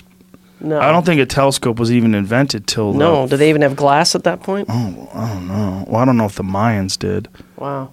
But that was his number one piece of evidence. I was like, that's kind of silly. I mean, when we were kids in the 70s, Bigfoot, and Chariot of the Gods and everything was so new. Hey, look at this image. Look at the bottom of it. Even the part where the flame is supposed to be coming out from below him. Which flame? Yeah. Where's the flame? The flame? I guess the flame is the shit at the very, very bottom. But I mean, I'm not even sure I buy that. If you were going to draw fire, you'd do a really shitty job if that's your fire. That doesn't really look like fire to me. That looks like could be anything. An ornate seat. Right. Or something. Right. If that's fire, like what is all the stuff around them? What's all that stuff? That looks kind of mechanical though, right? It looks like there's bolts. It does. Did they have a fire god? Maybe they drew the fire god. It looks like a monkey kind of face. With titties. Monkey's got some titties. Oh, now I get it. Right? Yeah. And then the monkey's, is that his teeth? It's the first Hooters. They look like arms, actually. Right. Yeah. It does. It could be arms. But that's the point, is it's so open to interpretation. There's so much that you could see if you're looking to see. But what I do see is this guy who's... He's reclining in an odd way. He's chilling, and it looks like he's looking through something. What's that thing hanging across him? Do you see that thing across his arm? Yeah, I don't know what the fuck that is. But here's the thing. I don't think anybody knows what the fuck that is. But so for him to say that this was the number one most compelling evidence. I mean, were people getting high at this point? Oh, yeah. So, I mean, that could be just some guy got high and LSD. Carved something. Yeah, they were taking different kinds of plants that had lysergic acid in them. I had a great tour in Chichen Itza. We went through and we hired a guide who was a professor. He was fantastic. He was really good. He really loved Mayan civilization. Yeah. He was super passionate about it. And then when he found out that I had read a bunch of books on it, he was really excited about it. So he took us to all these different areas. But there was one area where they had this like hall where they would just get fucked up, and he was like, this is where they would do their psychedelics. Wow. They would take different forms of plants. There's a bunch of different plants like morning glory seeds. Really? Yeah, morning glory seeds. The same ones you find today? Mm-hmm. Yeah, they actually try to mute them. A lot of people don't know that morning glory seeds actually contain, what is the active compound? I think it's a cousin of LSD. It's something psychoactive that's very closely related. And what they would do is they would take the morning glory seeds, they would soak them, and I think they would smash them and make a cake and bake it. It says they have LSA. LSA. Lysergic acid, right? Is that lysergic acid? Yeah, concentrated. Yeah. Wow. Yeah. And so I'm when you Whole Foods after this. They've engineered morning glory seeds, many of them, to not be psychoactive. They've done things to them because so many people in the 70s were getting high off morning glory seeds. Oh, isn't that funny? Yeah, Terence McKenna, who's like one of my favorite psychedelic authors, that was his first psychedelic trip. He was a young man. He ate morning glory seeds. He bought them and smashed them up. Teens trying to get high sickened after eating flower seeds. Today's show. What year is that? That's so funny. 3 years ago. 2 years ago. Oh. May 2016. Yeah, they bought flower seeds recently. They probably heard me talk about it. Yep. Oh, that's baby Burpee. woodrose. That's so funny. Morning glory. Yeah, okay, those are morning glory ones. Yeah, but see... It's better than smoking banana peels. I don't know why they're getting sick. They're probably pussies. Too many. Little bitches. Look at that. Apparently, these seeds contain D-lysergic acid amide, LSA, which closely resembles LSD. But see, all of them don't have that. Now, when they say they got sick, they nausea and vomiting. Oh, they had a bad trip. And introspection. Oh, introspection is sickening. Yeah. That's the worst part. But yeah, apparently that's how a lot of the Mayans used to take LSA. They used to take this stuff. They used to take morning glory seeds.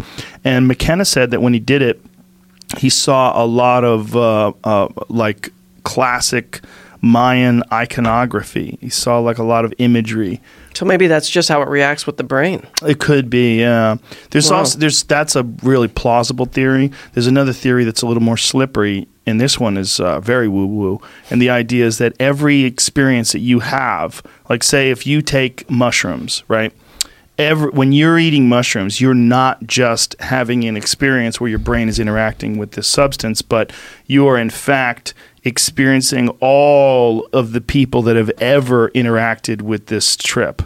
So that's one of the reasons why psilocybin is so potentially potent, is that you're not just accessing, we were talking about morning glory seeds. Oh, right. And people getting high on morning glory seeds. That this was something that the Mayans did. I remember we did that when I was in high school. Oh, there you go. But there explains a lot. The thought. Well, McKenna was saying that when he did it, he saw all this. I think he said either Mayan or Egyptian iconography. He saw a lot of like images that were very similar to like these ancient civilizations. And the thought is that either this is what it's doing to your brain, or the more woo-woo thought is that when you are having a psychedelic experience, especially when you're consuming something like a fungus, like psilocybin, that you're not just having this experience where this chemical is interacting with your brain, but you're entering into the realm of all the previous experiences that human beings have had with this, which is one of the reasons why psilocybin has such a rich history. And these are incredibly potent experiences when you do take psilocybin.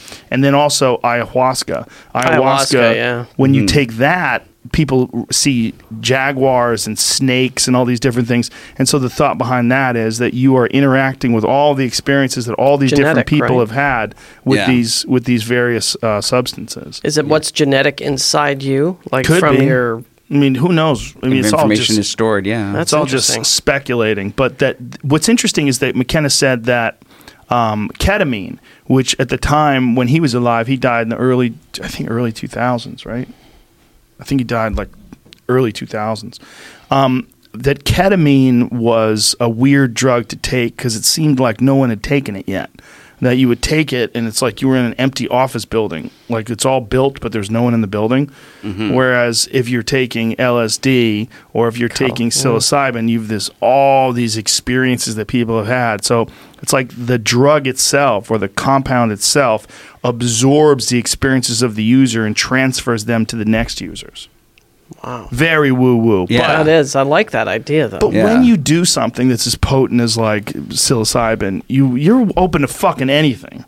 Like if that's possible, if you can eat 5 grams of mushrooms and that happens, like God damn it, I'll take whatever you got. What else you got? What else do you tell me? I don't know what the fuck this is. Like what is this? And that's I don't know what you guys talked about. Yeah, that psilocybin can treat intractable depression. Yes. Yeah. People take. Yeah. Oh no, it opens up doors in your brain that you take it one will always stay closed. Yeah, like you do one psilocybin trip, and then for like 6 months, their depression is completely gone. Yeah. My parents had a friend who was experimented on in Canada as a with the LSD.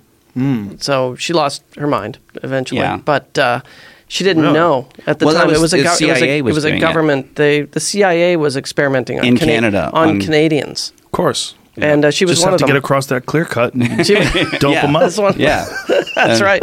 Back then it was harder. There was a shrub that they couldn't get over. Yeah, that's the thing. And they had the full cooperation of the Diefenbaker, I think. Yep. Do you guys know the Ted Kaczynski story, the Unabomber? I know about the Unabomber part. He was a part of the LSD Harvard studies. Oh, was he? He was a part of it. This was kind of the same deal. Yeah, they cooked that guy's brain. Yep. Yeah, there's a documentary about it. It's really interesting. He was like a 16-year-old kid when he first went to Harvard because he was so fucking smart that he was entering into Harvard at 16 years of age. And there was a psychologist that was working at Harvard at the time that he's been photographed with and was friends with, and he was a part of this program. And this guy was notoriously ruthless with his application of LSD to young people. I mean, he just gave it a shot. Let's see what it does. It fries them forever. It does, but here's the thing, and I've been thinking about this a lot lately. I think that he was onto something. And this is what he was onto. He was trying to kill people that were creating technology because he felt like technology is going to be the end of humans. He's right. He's right. Yeah, totally right. That's exactly what Elon Musk question. was saying on your show. Yes. Yeah, no. And if you're high definite. as fuck on acid, and they probably gave him a fucking coffee cup full of acid at 16. Yeah. I mean, who knows how much they were. They didn't know what the doses were. They were just experimenting with people. That's like Ken Kesey and Leary Rowe. Exactly. Part of that. Exactly. Yeah. A few weeks ago when I read an article online, and at the bottom it said this article has been written by a program, not by a human. Oh, yeah. I was like, what? Yeah. Articles, paintings. There's paintings done by AI. Yeah, it's like there's symphonies. No humans involved by AI. anymore. It's happening. Yeah. It's coming. We're in it now. Yeah. Well, once they figure out a way to make a reality that's indiscernible from the reality that we're currently experiencing, which is just, it's around the corner. I mean, that's only like or it happened a billion years ago. Right. And we're just living in it. Well, you only know what's in front of you. You know what I mean? Sure. Well, yeah. And if you've done the what is it, the Oculus stuff and all that. Oculus Rift? Yeah. I mean, we have a HTC Vive in the back. It's amazing. They're incredible, right? Yeah, it's amazing. But your emotions, everything, it's like you're there. It's no different. Yeah. It's very similar. There's one where you jump off a building. Have you ever tried that one? No. You go out on a diving board on a high rise and step off. Yeah, well, they're using it to treat PTSD and arachnophobia. It's like... It's going to happen. Yep. So once they figure out a way to give you some experiences that you can't tell whether or not those experiences are real or not, then the aliens are they'll land and it's the Matrix, man. Yeah. They'll interact. It really is the Matrix. But I think that artificial life and intelligence that is sentient, that is also completely autonomous, that can run itself and decide for itself, it's only a matter of time.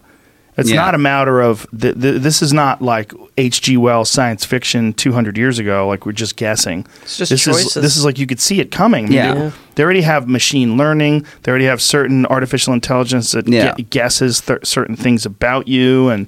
But Siri is still a dumb cunt. What's better, Bixby or Siri? Though I haven't tried Bixby. But Alexa's better Bixby than Siri. is Samsung's version of Siri. Bixby yet. What's the voice like? I don't know. I never use it. I have British a Samsung asshole. phone. I don't even it's incredibly effective. Yeah, but it has a terrible voice. They make you keep that button too. Is it the voice of map it out to anything else? Is it the voice of Bill Bixby? Because that'd be really cool. Oh, right, from the Hulk. Yeah. No. Or Court Chiavetti's father. Father. Yeah. How you doing, son? Let me tell you about my best friend. He's a calm chunk of picket. I never knew those words. He's a warm-hearted person who loves you till the end. To the end. I forgot about that. Yeah, and he had that hot Japanese lady that was his like housekeeper, but he never hooked up with her. I was like, come on, she's right there, bro. She seems real nice. True. She seems lonely too. Yeah. So you don't have a wife anymore. Seeing what's obvious. What's right in front of you. I didn't get it. I'm like, how are you not with her, man? She's so nice to your kid. Yeah. You guys make a sweet family. Yeah. To be fair, the show didn't run very long. Maybe if he gotten like 5 or 6 more seasons. Oh, if it was on Netflix or something. Yeah. They would have pushed that angle. Yeah. I started watching The Magician a little bit. You seen that? What is that? Bill Bixby show? Oh God! What is it? One of the worst of all time. It was one of the CBS movie mysteries. It was like with Columbo and it was terrible. Really? On every level. Yeah, he was the magician. He uses magic to solve crimes. No, with magic? Yeah. Oh, that's hilarious. Yeah. How do you solve crimes with magic? You don't. You just do magic. Yeah. Oh, and you pretend you're solving crimes? And then someone else solves a crime. Yeah, it's probably a producer's idea, right? Yeah. Hey, I got an idea, magic. guys. Right. Here's the show. A magician who solves crime. Sell it. Yeah. I got another meeting. I got to go. And he leaves. Yeah. I got a show at 11. Yeah. And I had I'm a pitch. doing a cruise. They gave me a pitch once. It was a guy who was immortal. He was an Egyptian. This was a pitch to me. I was going to play this guy who was immortal. So far, it's good casting. Yeah. Immortal Egyptian, like a god. Mm-hmm. Yeah. Something happened back then, and a woman put a curse on me because I was like banging her sister or something like that. Mm-hmm. And the curse was that you would live forever. So here I was, many thousands of years later, I had to pretend that I was a regular person and I could never die, and that was the sitcom. It was a sitcom. Yes. That was a sitcom? It was a sitcom. Oh. It was the dumbest idea I've ever heard in my life. Great as a 1-hour drama. Yeah, I was like, do you solve crimes? Because I knew it was going to be a problem when I met the guy and he was wearing bowling shoes, but he wasn't going bowling. Oh, that means he's an asshole. Those motherfuckers. That fucker's an asshole. Wacky. Look, I got bowling shoes on. You got a lot of character. My shoes are interesting. Wait a second, I used to do that. High school. Fuck that. Well, do you remember when there was the writer teams, but it was always the one guy who was the typer and the other guy was really funny? Yeah. You know, there was a lot of those teams. And those teams would branch off, and one of those guys would get a lot of money, and then the guy who just typed. We got the wrong guy. Yeah, you got the typer. We paid the fucking typer. Oh, we paid the typer. Yeah, there was a lot of that with the teams. The teams always seemed to be like one really talented person. Yeah. Who was kind of maybe introspective and weird. And he eventually figured out, I can just hire a typist. Mm-hmm. Yeah. And he got rid of that guy, but then that guy got a big development deal. Yeah. Right. Do you remember development deals? Oh, my God, I had so many of them. I had one year where they gave me a shit ton of money and we never did anything. I got free money. Yeah, I had free money. Awesome. I had about 4 right after News Radio. Did you? Yeah. Yeah. And they with increased smaller and smaller networks each time. So, yeah, right. You get down to the CW, you know you got an issue. Like, I might have to actually write something now. Yeah. Cooking channel. So, what is this obsessing? What is your more recent obsessing about UFOs? What's the origin of this? Part of it is just the fact that the evidence itself says you have to take this seriously, and yet no one does, or very, very few people do. I mean, even like again, that F-16 footage that even Neil deGrasse Tyson, who is a great skeptic, said on one of the late night talk shows, he said, well, if you really want to look at the possibility of some non-human intelligence, that F-16 stuff is pretty compelling. What is the F-16 stuff? That's the stuff that To the Stars Academy put out. It was the CIA. Oh, yeah, Tom DeLonge? Yeah. He's crazy. I've never met him on the podcast. Is he? Oh, yeah. Very nice guy. Yeah. What do you see in the footage? He's a very nice guy and a brilliant musician. Yeah. And he's a loon. Yeah, I've never met him. He's a fucking full-on believer. I mean, he left Blink-182 to go do this To the Stars Academy shit. He's the biggest goddamn rock band on the planet. Okay, here's something interesting about this. And this was pointed out like by a video film by a fighter jet shows an unknown object near San Diego. Video from 2004 was released by the U.S. Department of Defense. Wow, the way it moves. There's something about the way it moves is really weird, huh? Could it be a jet, though? Jets can move that way. One of the pilots told the media the object was not from this world. Yeah. And here's the thing. It's like the skeptics, in order to dismiss it, they have to go...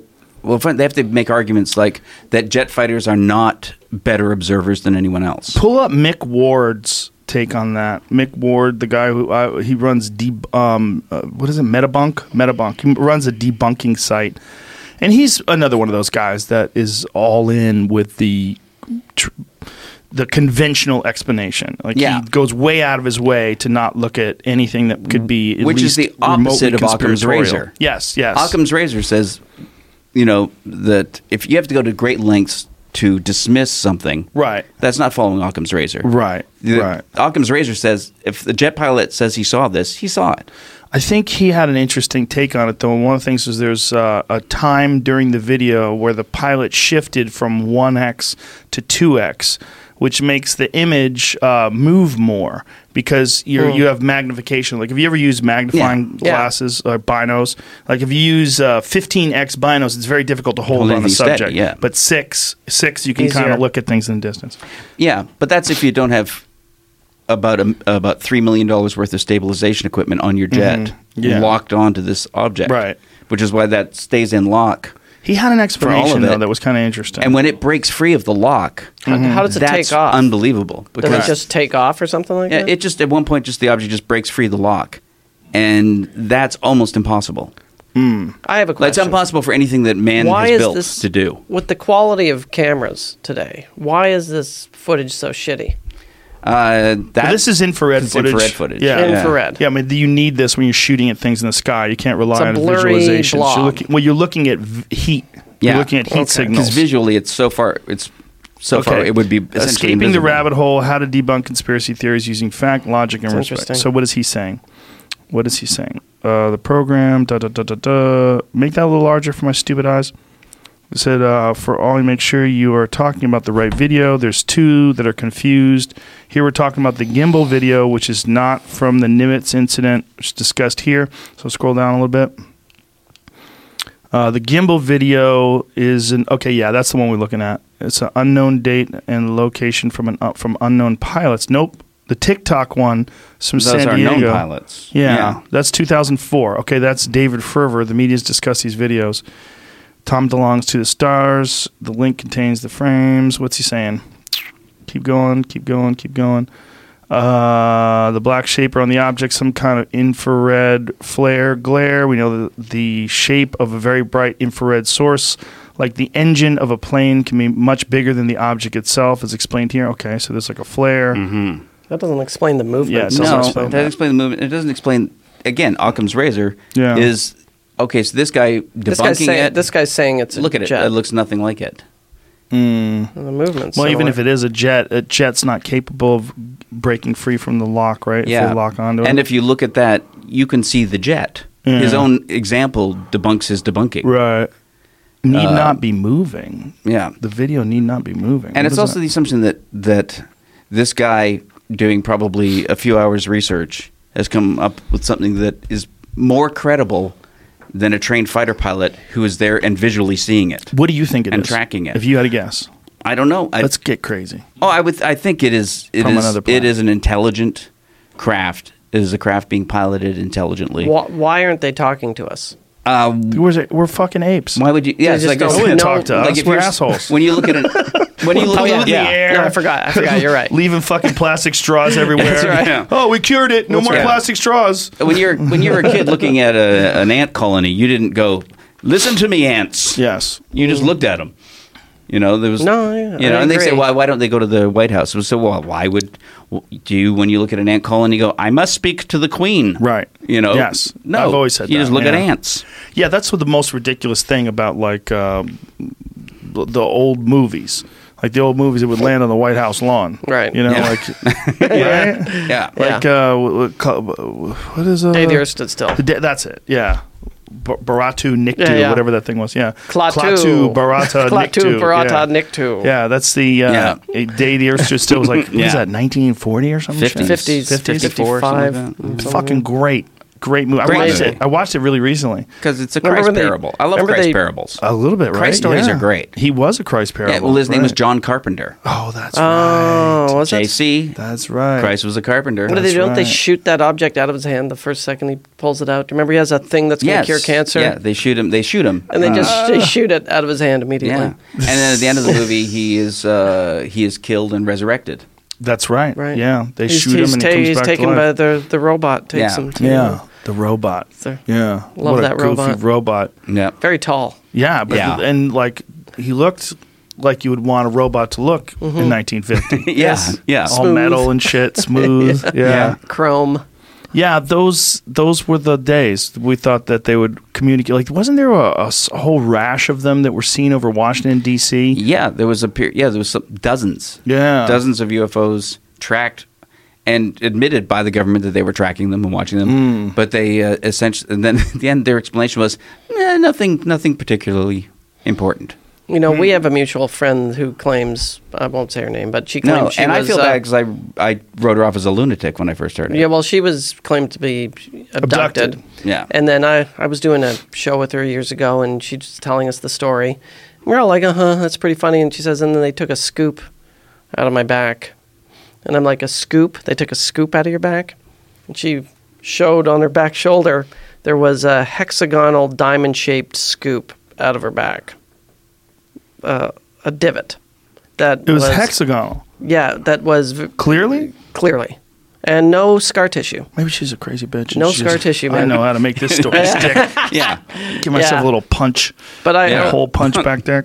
I worked at a bookstore at the time, years ago, and I went into the alien section. It was the world's biggest bookstore in Toronto. That was the name of it. And of course, I went to the alien section and just looked all this crap up immediately, and there are other people Yeah. with the scoop. Well, there's a lot of other people Yeah. with You know. abduction stories, and some of them have like little pieces of something in their body. I remember you talking to me about this many, many years ago. I was like, oh, Dave's interested. Yeah. It was like implants. You were talking about people that have alien implants in their body. Yeah. And that's the thing is, to me, it's just, I guess the thing that I'm kind of obsessed with now is just because we're comedians. Yes. And Well. the power of ridicule to silence debate is unbelievably potent. Sure. And we're part of that. We're part of the machinery that was used very, very consciously by the government to silence any inquiry. You know, it was like, feeding the story the right way to late night talk show hosts made it so that nobody would talk about it. So do you think that the government consciously fed those ideas to like Johnny Carson and those folks? Yeah, I Really? think there's documentation of a pro, of that they, to make the UFO phenomena ridiculous. Do you think they did that to avoid mass hysteria? Like if you're the government and you know there's nothing out there, but you see these people freaking out, you go, okay, look, We've used all of our military might, all of our scientific power, and we don't see shit. I'm not buying this, but these people are freaking out. This has the real potential to get out of hand and go sideways on us. Let's just start making fun of this. Yeah, I don't know. 'Cause, I think it's more likely that there's something there that they feel powerless to control. Do you think Kennedy was taken down into the basement of whatever and shown the alien sitting there? This is what I say about aliens in regards to Trump. If there's anybody that would fucking tell us, it's him. Trump. He tweeted immediately. He would tweet it. He would tweet it Looking in at an all alien. caps. UFOs are real, but CNN is fake. Yeah. Yeah. I mean, it's still He is the failing New York Times fails to find UFOs because I'm they're looking real. at one right That's now. why. I'm at Area 51. If the government does have the evidence, they are never going to show it to Trump. Right, that's the problem. Yeah. Like, what the fuck's the point in being president if you can't find out I thought about UFOs? Yeah. If I knew that to become president meant you get all the access to UFOs, I might go, Yeah. okay. But so far, I'll make a try for that. The presidents who have tried haven't gotten there. No one gets it. Like I mean, Jimmy Clinton- Carter. Jimmy Carter, said he had a UFO experience. Yeah, he saw something, Did? right? Yeah. He said he saw something. But see, that was back in the 70s where everybody was seeing shit. They were all talking about things. It was part of the zeitgeist. It was. People were legit, like after Close Encounters of the Third Kind, especially, people were legitimately thinking that aliens were going to come. Yeah, he proposed such a possible scenario in that movie. was so good.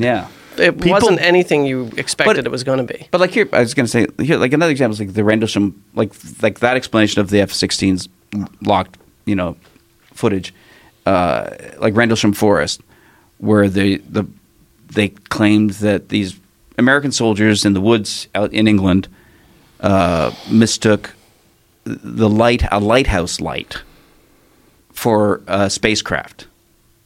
That they were within 20 feet of a craft that they saw and took notes on, did 20 drawings feet? of. Yeah, they were not even like right up against it. And they, wrote down notes, saw like different sort of hieroglyphs on the ship itself, described the feel of it, this electrostatic feel of being around it. And the official explanation was they mistook a lighthouse several miles away for this spacecraft. So Occam's razor again says that's hard to believe that these trained observers, and that's the other thing, they always try to dismiss the idea that trained observers are better observers. But they are better observers. Sure. In the age of today, where everyone has a high definition camera in their pocket. But have you taken a photograph of the moon on your phone? It comes out super doesn't look crappy. like the moon. That's true. Yeah, right. There's no That's details. Comes out as a blur. The lenses are too wide. But Occam's razor says, all right, they saw something, but they, because what is the likelihood that trained observers who have been on this base for years on this night would mistake a lighthouse that they've seen every night for the entire time they've been on this base for a UFO? I mean, what is the likelihood that explanation is correct? I'm not aware of that story. Oh, Rendlesham Forest? Yeah. How do you say it? Bentwoods. Rendlesham. Rendlesham. Rendlesham. Rendlesham Forest. Yeah, it was Bentwoods. It was 2 nights. Sounds like a character actor on Columbo. Where there was and it's a nuclear installation. And Rendlesham Forest. The nuclear installations are always ripe with UFO stories. Yeah. What year was this? This was in the 80s. 1980. Yeah. Interesting. And it's, and it said, obviously the obvious explanation is, well, not the explanation, but the only thing you can accept is that these observers saw something and described it accurately. Is it something that had crashed? If you want to say that, no, it came down, was landed in the forest, and took off. What do you think of the Roswell case? The night before that, Roswell, I think it's probably true. Real? You're all in. Yeah. Wow, Dave, I never knew that about you. But I mean, because it's interesting. Again, because the cover stories for it are so much less believable than an alien. Yeah, I used to have a joke about it. Yeah. That they put on the paper that they have recovered a crashed UFO and alien bodies. And the next day they said, we made a mistake. It was just a balloon. Well, what about the bodies? Yeah. What about the aliens? It's a balloon. Yeah. Those are Mexicans. Yeah. They were Mexicans. They were drinking. Apparently they thought the balloon was a piñata. Yeah. They got a little crazy. Yeah. I'm believing you right now. But we just invented some new stuff out of nowhere. And then 30 years later they go, they were high altitude dummies. that we were dropping. Mm-hmm. That's right. To test how they would fall. And now we have lasers and invisibility cloaks. Well, they showed up again the next day with a bunch of weather balloon scraps. And they're like, look, this is it. Yeah. Oh, the guy holding it up. Yeah. Like a but what they don't tell you is that they flew the wreckage out to Wright-Patterson Air Force in 2 separate planes and that Truman met them there. Yeah. Yeah. Yeah. So, I mean, again, the more rational... 2 separate planes. Because they were worried that one would crash. The weather balloon thing is not as rational as something weird happened. Listen, I want it to be an alien so bad that I question myself. So that's my problem. I want it to be that stuff. But I won't I'll be skeptical about stuff that just seems crazy, or people that believe sort of ascribe some sort of metaphysical explanation for all this. My thing is just, well, if the preponderance of the evidence says something happened, right, but doesn't tell you what happened, right, then you still have to believe something happened. Not knowing what happened isn't evidence that it didn't happen. And yet you're still a flat earther. Yeah. Well, have you looked outside? It seems flat. Yeah. Have you studied hashtag space is fake? No. You need to look into What's that? People dumber Space than is the fake. people. There's people that are so dumb they think the Earth is flat, and there's people that are so mean? dumb they make fun of the people that are dumber than them. Yeah. Yeah, they think that space is fake. Space is fake. There's no space. No space. Yes, and it's basically like what is it then? Well, that's the holographic theory. Yeah. No, when you Google it, it's really religious. It's all about the firmament and the Bible. And that makes sense. They're really, it's very strange. Because the stars are hung in the sky over Earth. What you would call and YouTube people. Here it is. All right, and you know what? Fuck, I have to pee again because I'm 56. Wow, that's incredible. Human Explore Ocean. People have is that the title? I understand. I have to pee sometimes. Hashtag Flat space truth. is fake. Human dug Earth. Yeah. Human explore ocean. Suddenly they can discover 1,000 mile outer space. It's really well written, though. Yeah, super compelling. Suddenly they can discover 1,000 miles outer space. I wonder how many of those. I was talking to you about Renee DeResta, who's the woman who studies all these Russian troll farms. So they mock people. I wonder how much of that is them. That the Russians they have a side flat Earth space is fake department where they just mock, because it's always in English. I don't think there's a lot of flat Earth Russian proponents. God, if I was one of those Russian guys, I would want that to be my department. Yeah, they call people globetards. What? Or globe heads. Yeah, if you believe in the Earth believe it's is round. Yeah. Globetards. I've saved some of these memes because they're so wonderful. They're just like, this is just rich. I had the worst Uber ride with a guy. No. Who was a flat earther? Yeah, he was a computer programmer. What? Yeah. A computer programmer / flat earther. Yeah, and that's why he's driving an Uber and not working at NASA. He smiled the whole time while he drove me crazy. He knew what he was doing, I think. He's doing it on purpose? Yeah, I think so. So how did he start off? So, I bet you're one of those guys who believes the Earth's round, huh? Well, I talked about the beautiful view from the plane. He picked me up at the airport. Yeah. And it's so beautiful, the sunset over the curvature of the Earth. That's how it started. And he goes, well, not really the curvature of the Earth. That's how it started. And he would not stop. Oh, my God. To the point where I think I tore my clothes off. He made me so insane. There's so many of them now. And, we uncovered the origins of it, or what we think the origins of it. It was a troll from 4chan. 4chan was fucking around, and they started promoting this idea that the Earth is actually flat. That's where it started? A lot of things start from that. That's where the free bleeding movement started from. I don't know what that is. Women are expressing their power by not controlling their menstrual cycle with pads or tampons, just bleeding into their pants to show their power. Yeah, they did it on 4chan as a joke, and the women started doing it in real life. Doing it for real. Yeah, they thought it was like, this is a way to, like, these people are disgusted by menstrual blood. Well, here's fuck some them. for you. Yeah, shit on the patriarchy by showing your pussy blood. It's so crazy. That's crazy. It makes me want to start one. Oh, 4chan is the best. They're so good at that. They're so good at starting these goofy ass fucking little movements and then getting people behind it. It's like a game. Yeah, it's a game. Well, it's, you know what it is? It's probably a bunch of really smart people. Right. Some of them not so smart, but some of them really smart that are stuck at their desks and they're bored as shit with some computer job somewhere. Right. And what can I think of? In the meantime, they just decide to fuck with people. Right. We're talking about flat earthers and free bleeding. The free bleeding movement, which was also started by 4chan. Yeah, 4chan started this movement where women would express their power by not controlling their menstrual cycle, by just letting the blood leak out into their pants. And they did it as a joke. Yeah. The 4chan did. Then women started actually doing it. It caught on. Yeah. A lot of these things, it's so hard to mock. Like, it's so hard to figure out, like, what is mockery and what's real. Exactly. Like, what is parody and what's reality. Everything's blurred now. What's the Onion? The Onion is, you know, do you know the James Lindsay, Peter Boghossian, what's the other woman's name? The one that we didn't meet? The Grievance Studies hoaxes? Do you know, you aware about that?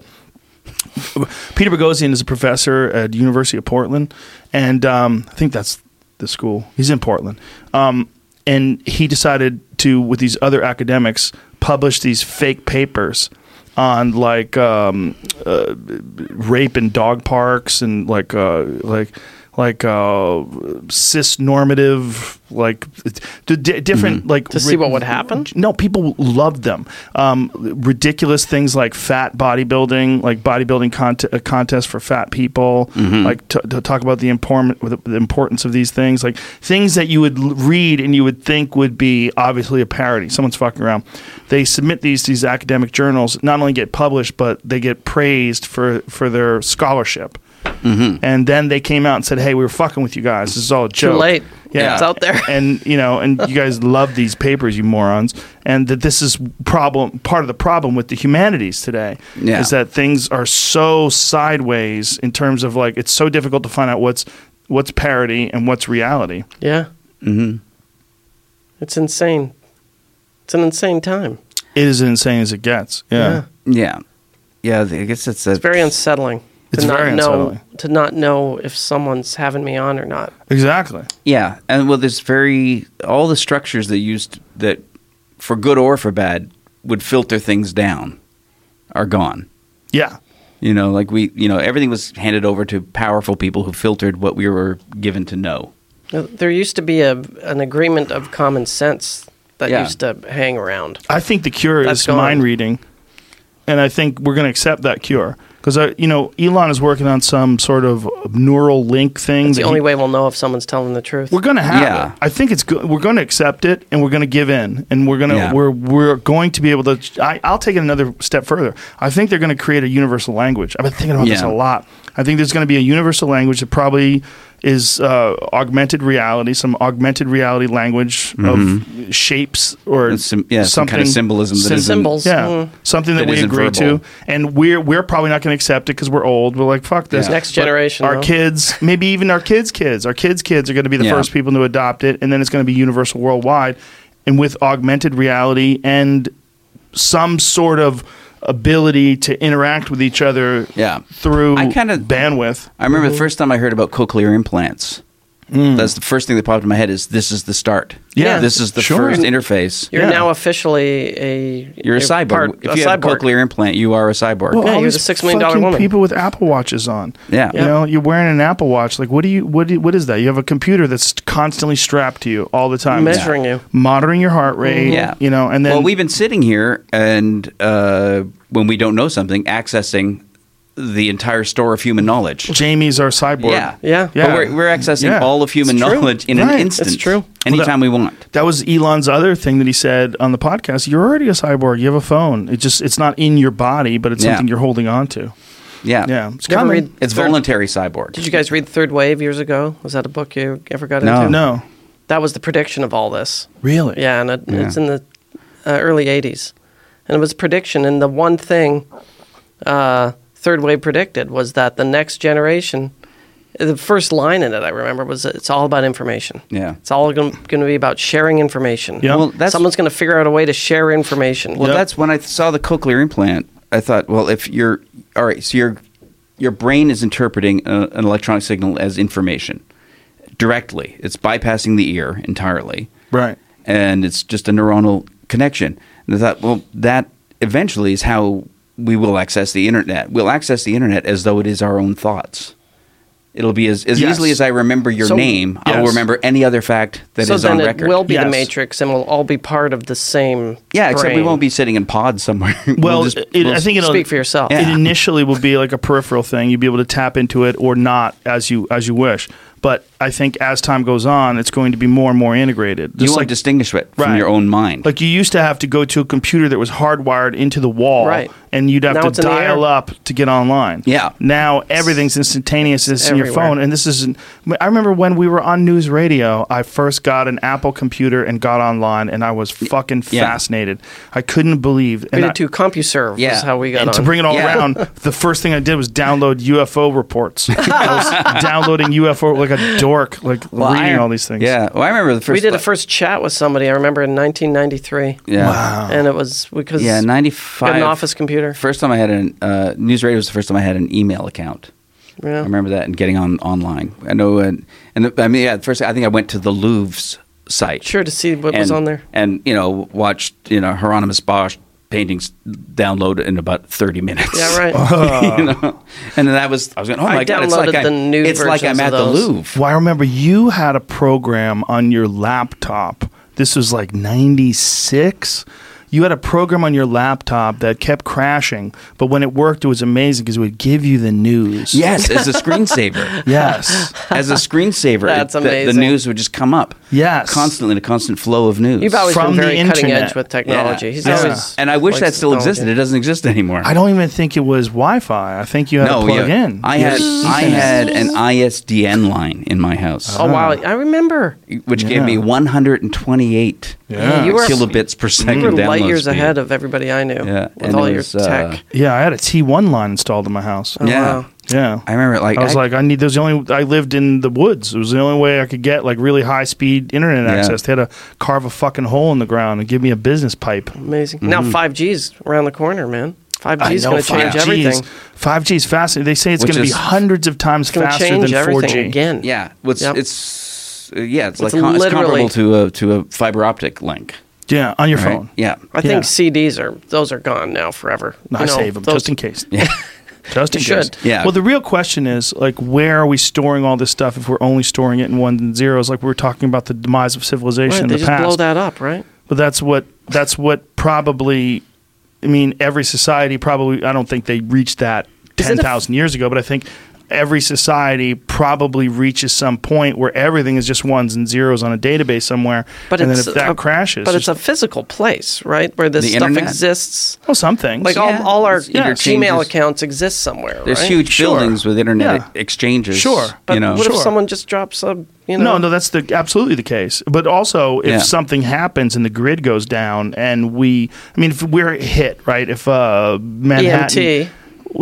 fry everything. Yeah, sure. Of what Dr. Robert Schock was talking about. If there's a fucking lightning storm that really torches buildings and starts everything on fire, good luck accessing all that shit. Not only that, if human beings just skip a generation, like if we have a generation of turmoil and chaos and then we slowly rebuild civilization, how many of those people are going to understand computer code? How many of these people are going to understand Linux? How many of these people that are coming up without any education from a formal university, no internet connection whatsoever for decades, perhaps hundreds of years? It's like the resetting of civilization you talked about earlier. Exactly. We start all over again. And that's when the aliens come because they know we can't do anything but draw shit on clay tablets. Now's the time. Yeah, they wait until we can't take pictures anymore, and then they come back and re-engineer. Yeah, right now they're just relying on the fact that nobody can frame a shot well.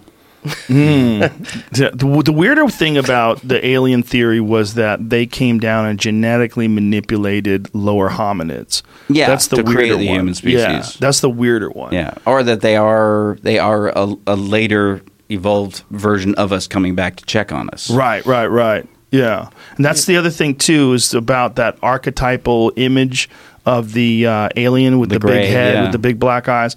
Is that if you go down from Australopithecus to modern Homo sapien. If you make this connect, you see this hunched over, very hairy, almost chimp-like humanoid, and then standing up, but losing all of its hair, and the head is much larger, doubling of the human brain size over a period of 2 million years. Yeah. Well, where's that going? Is that going to keep going? Well, if it keeps going, this is what you're going to get. You're going to get a feeble thing. Head. A feeble thing with a giant head. And that's what these aliens are. They're always feeble with giant heads. That's true. They have terrible and if they left, if they've been living off Earth for a long time, then your body's, they're very out of shape. It's true. They also have no penises or vaginas. So the future, they realize. That saves a lot of time. Yeah. Yes. That gives you time to get stuff done. I'm already there. Yeah. And it's more of a meritocracy. Mm-hmm. You're not banging people based on their tits and ass. You don't have that anymore. There's no more of that. You just no more wasted time. Yeah, just sharing your thoughts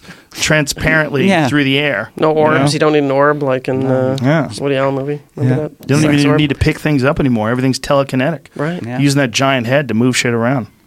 Never have to leave your house. Mm-hmm. That was the other your pod. There's a guy that worked I don't know if he really worked at Area 51, but the whole story was Bob Lazar. Bob Lazar. There's a new documentary. It's a good documentary. Is it? Yeah. It's one of those again where it's just dealing with him as an individual. You go, okay, this guy isn't, he isn't the firebrand UFO believer that some people want him to be, and he's not the lunatic that other people want him to be. But he didn't tell the truth about his education, right? Isn't that the case? Isn't there some finagling about? Well, definitely, like the records of his education. If he was telling the truth, those records aren't around anymore. Right. Yeah. So if he was telling the truth, somebody expunged. And he's basically, his argument is, well, if I didn't have this education, why was I hired to do this job? Right. I was hired to do this research by the government, and they have the records of me doing the research. So why did they let me do this research for all these years if I didn't have the education to do it? But wouldn't there be someone that went to school with him? Like, don't you have friends from high school, right? Well, not many.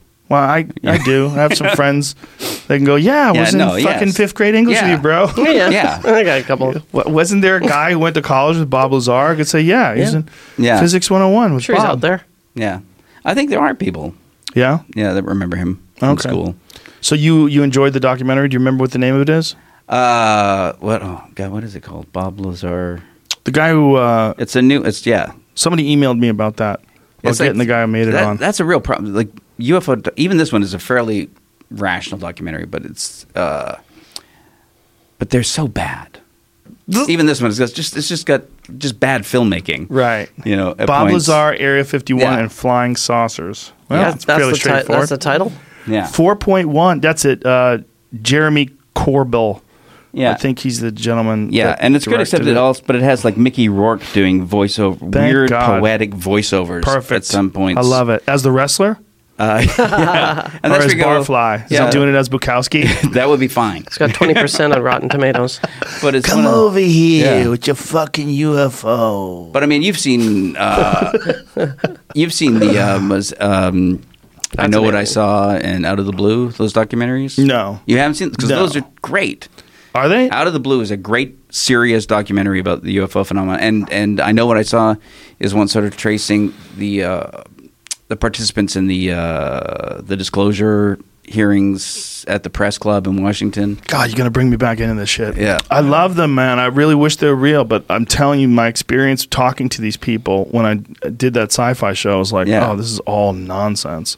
Yeah, but again, that maybe those people were nonsense. But the trained military, the air traffic controllers, the pilots... government officials like what's his name, the governor of Arizona is one of the guys in I Know What I Saw and Out of the Blue. Oh yeah, he was the guy that was told to like mock it. Yeah, so they brought in a guy dressed like an alien. In these documents he talks about how much he deeply regrets doing that. And this is from Out of the Blue. Yeah, really interesting. He deeply regret. Maybe now he's not a governor anymore. He's trying to get a new angle in his career. Yeah. Right. But he basically said, you know what? Yeah.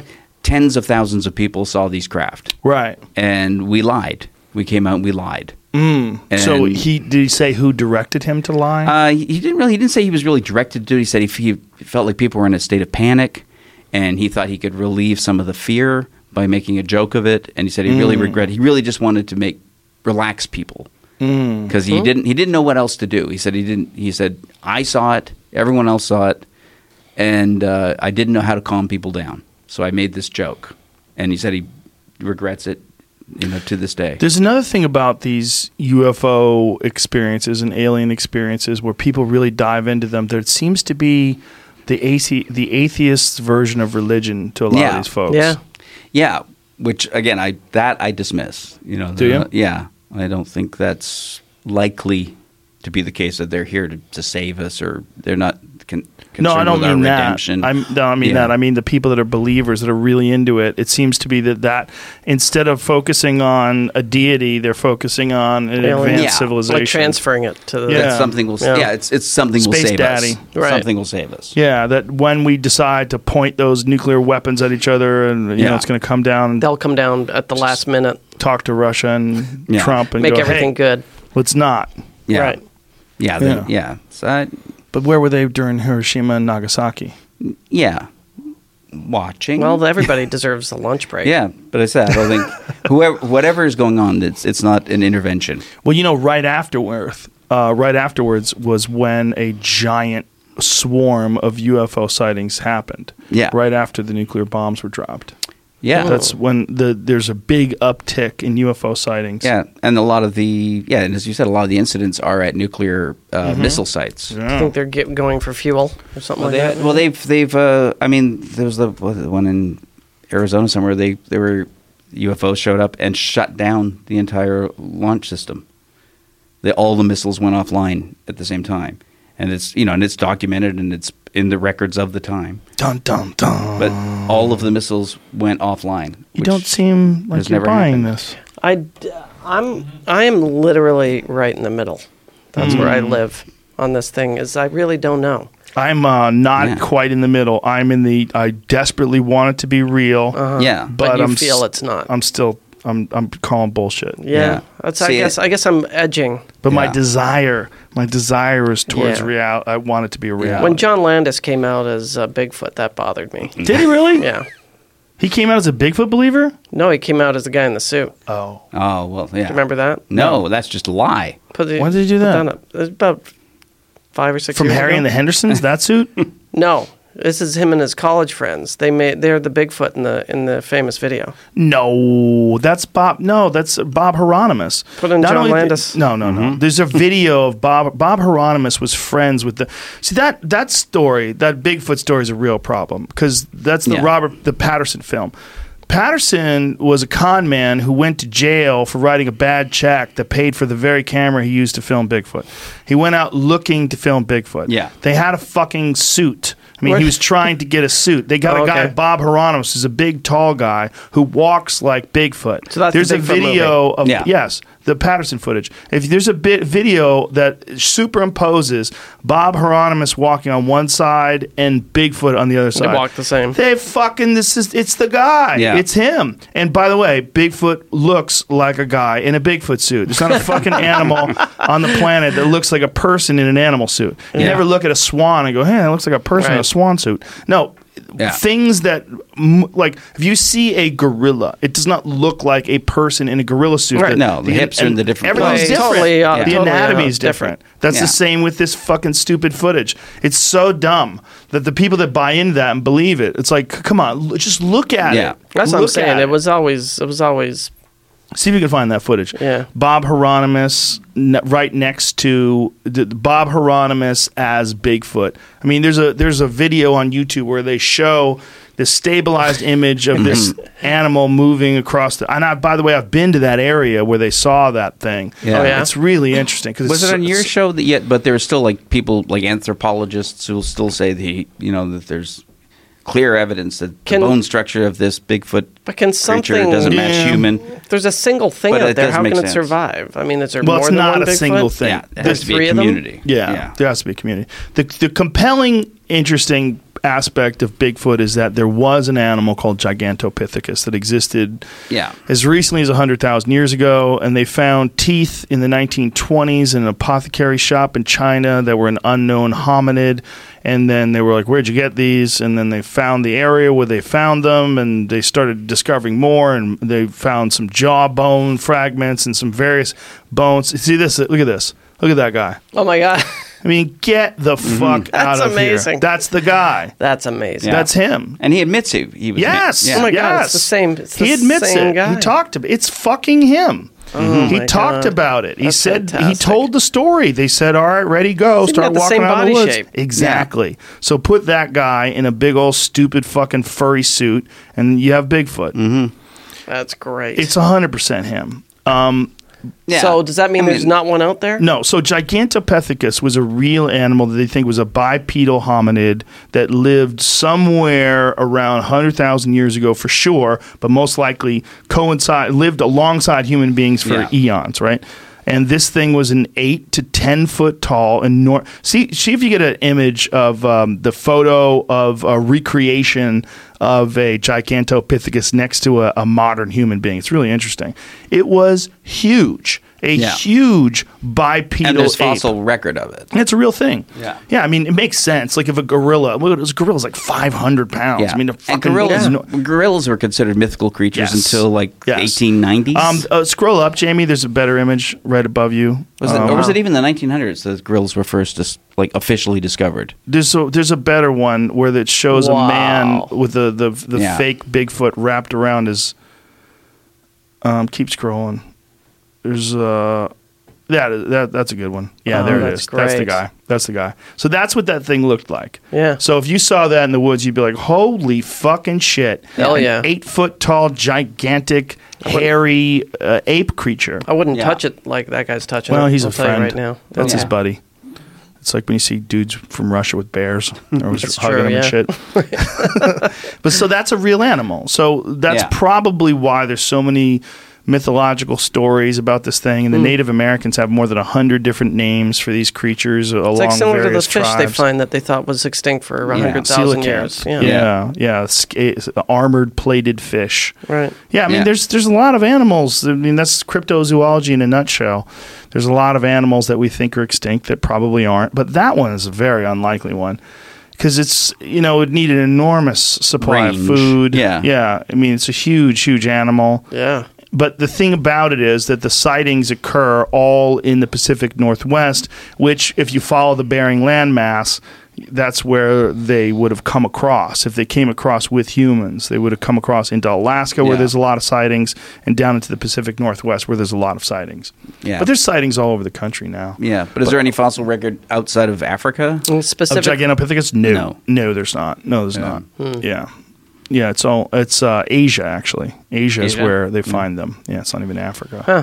Yeah. Ironically. Yeah. I don't know. Is it?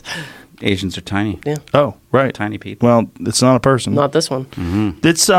It's compelling in the sense that there was a bunch of different kinds of hominids that existed. Yeah. We only now know that we interbred with Neanderthal. Yeah.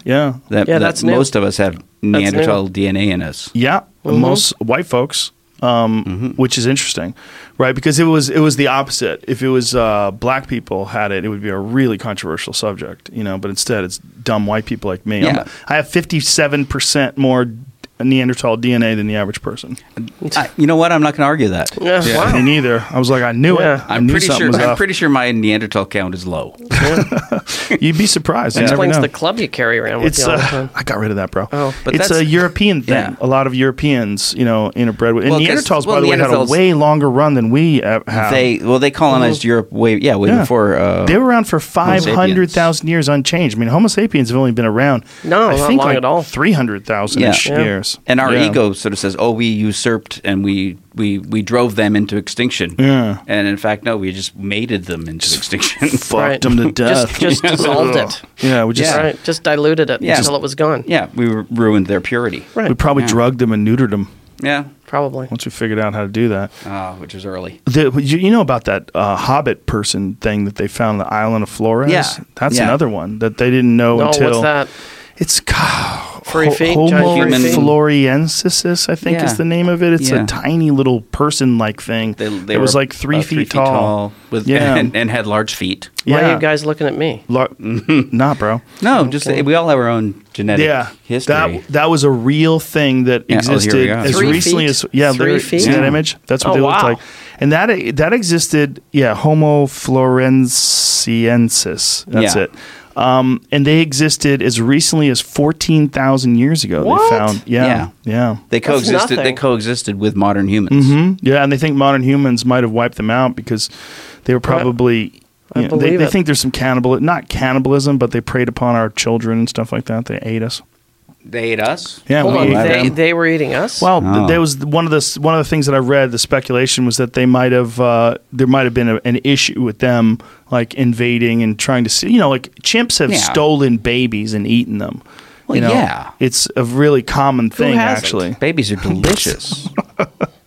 Well, that's why people like lamb, unfortunately. Yeah. Veal. Yeah, well, exactly. Yeah. Well, I heard there was a company that produced a vegan version of human flesh. What? Oh, Christ. To try and sell to people in Papua New Guinea. That's disgusting. Where do I get this? Who are no longer allowed to eat human flesh. That's hilarious. That's awful. I read this thing about people in New Guinea that were cannibals, and they were talking to them after World War II, and they were trying to figure out how the Europeans, once they found out how many people were killed during World War II, they were trying to figure out how the Europeans managed to eat that much meat. Yeah. And then they told them, no, they don't eat the people they kill, and they were horrified. Yeah. They were like, so that's you waste all the people that you kill in battle? Yeah. Yeah. Wow. Yeah. It would be horrible. Yeah, it's a waste. What a crazy way to look at it. And they believe they absorbed the noble qualities of their enemy. Only the good spots. Yeah. Wow. By eating certain them. spots you don't eat. Yeah. If you killed someone in battle who you thought was truly a great warrior. Well, that's what brings you back to the whole UFO thing that makes it so compelling to me is that we have really serious protocols for dealing with uncontacted tribes. We don't engage with uncontacted tribes, and we find, we almost universally agree. Well, I mean, loggers do in the Amazon assholes and mean people. But the idea in the scientific community is we should leave these people alone. And so when they find these uncontacted tribes, whether it's North Sentinel Island, where that missionary was killed recently, or the Amazon, when they're going through these jungles and finding these small bands of people, they overwhelmingly everybody wants to back off and leave them alone. Yeah. Yep. And they are so close to us. I mean, they're human beings. They are Homo sapiens. They have tools. They have civilization. They have law. They have all these different things. They live in these communities. They're us. Yeah. And we back off. Yeah. Imagine what aliens would do. Imagine. Yeah, that's true. If they're conscious. What is this, Jamie? If they don't want to screw things up. The human flesh alternative. The healthy human flesh alternative. That's it? It's not real. It's not real? It's not real, though. There's a hoax from 4chan. 10 Another 4chan thing. Yeah. One Hufu burger, please. I'd be down for a Hufu burger. Deep fried Hufu burger. Yeah. Long pig. Once you see tofu processed, you're like, oh, I'm going back to meat. Is this really good for you? Like, what? This is so processed.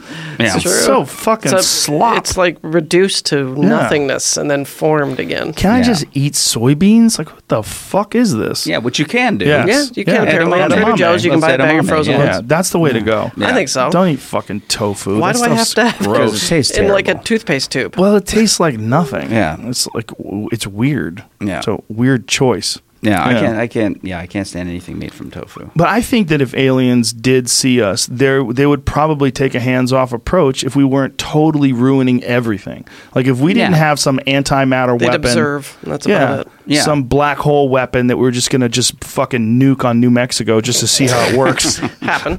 And if they saw that it was going to burn a hole through the planet and kill everything they might step in. Maybe for a second. Well, there was the theory before they launched CERN, yes. the Large we all Hadron thought Collider. it was going to open up a a black hole. That it would create a particle that would devour the fabric of the universe. They thought it was a black hole that would expand and expand and expand until... Maybe it did.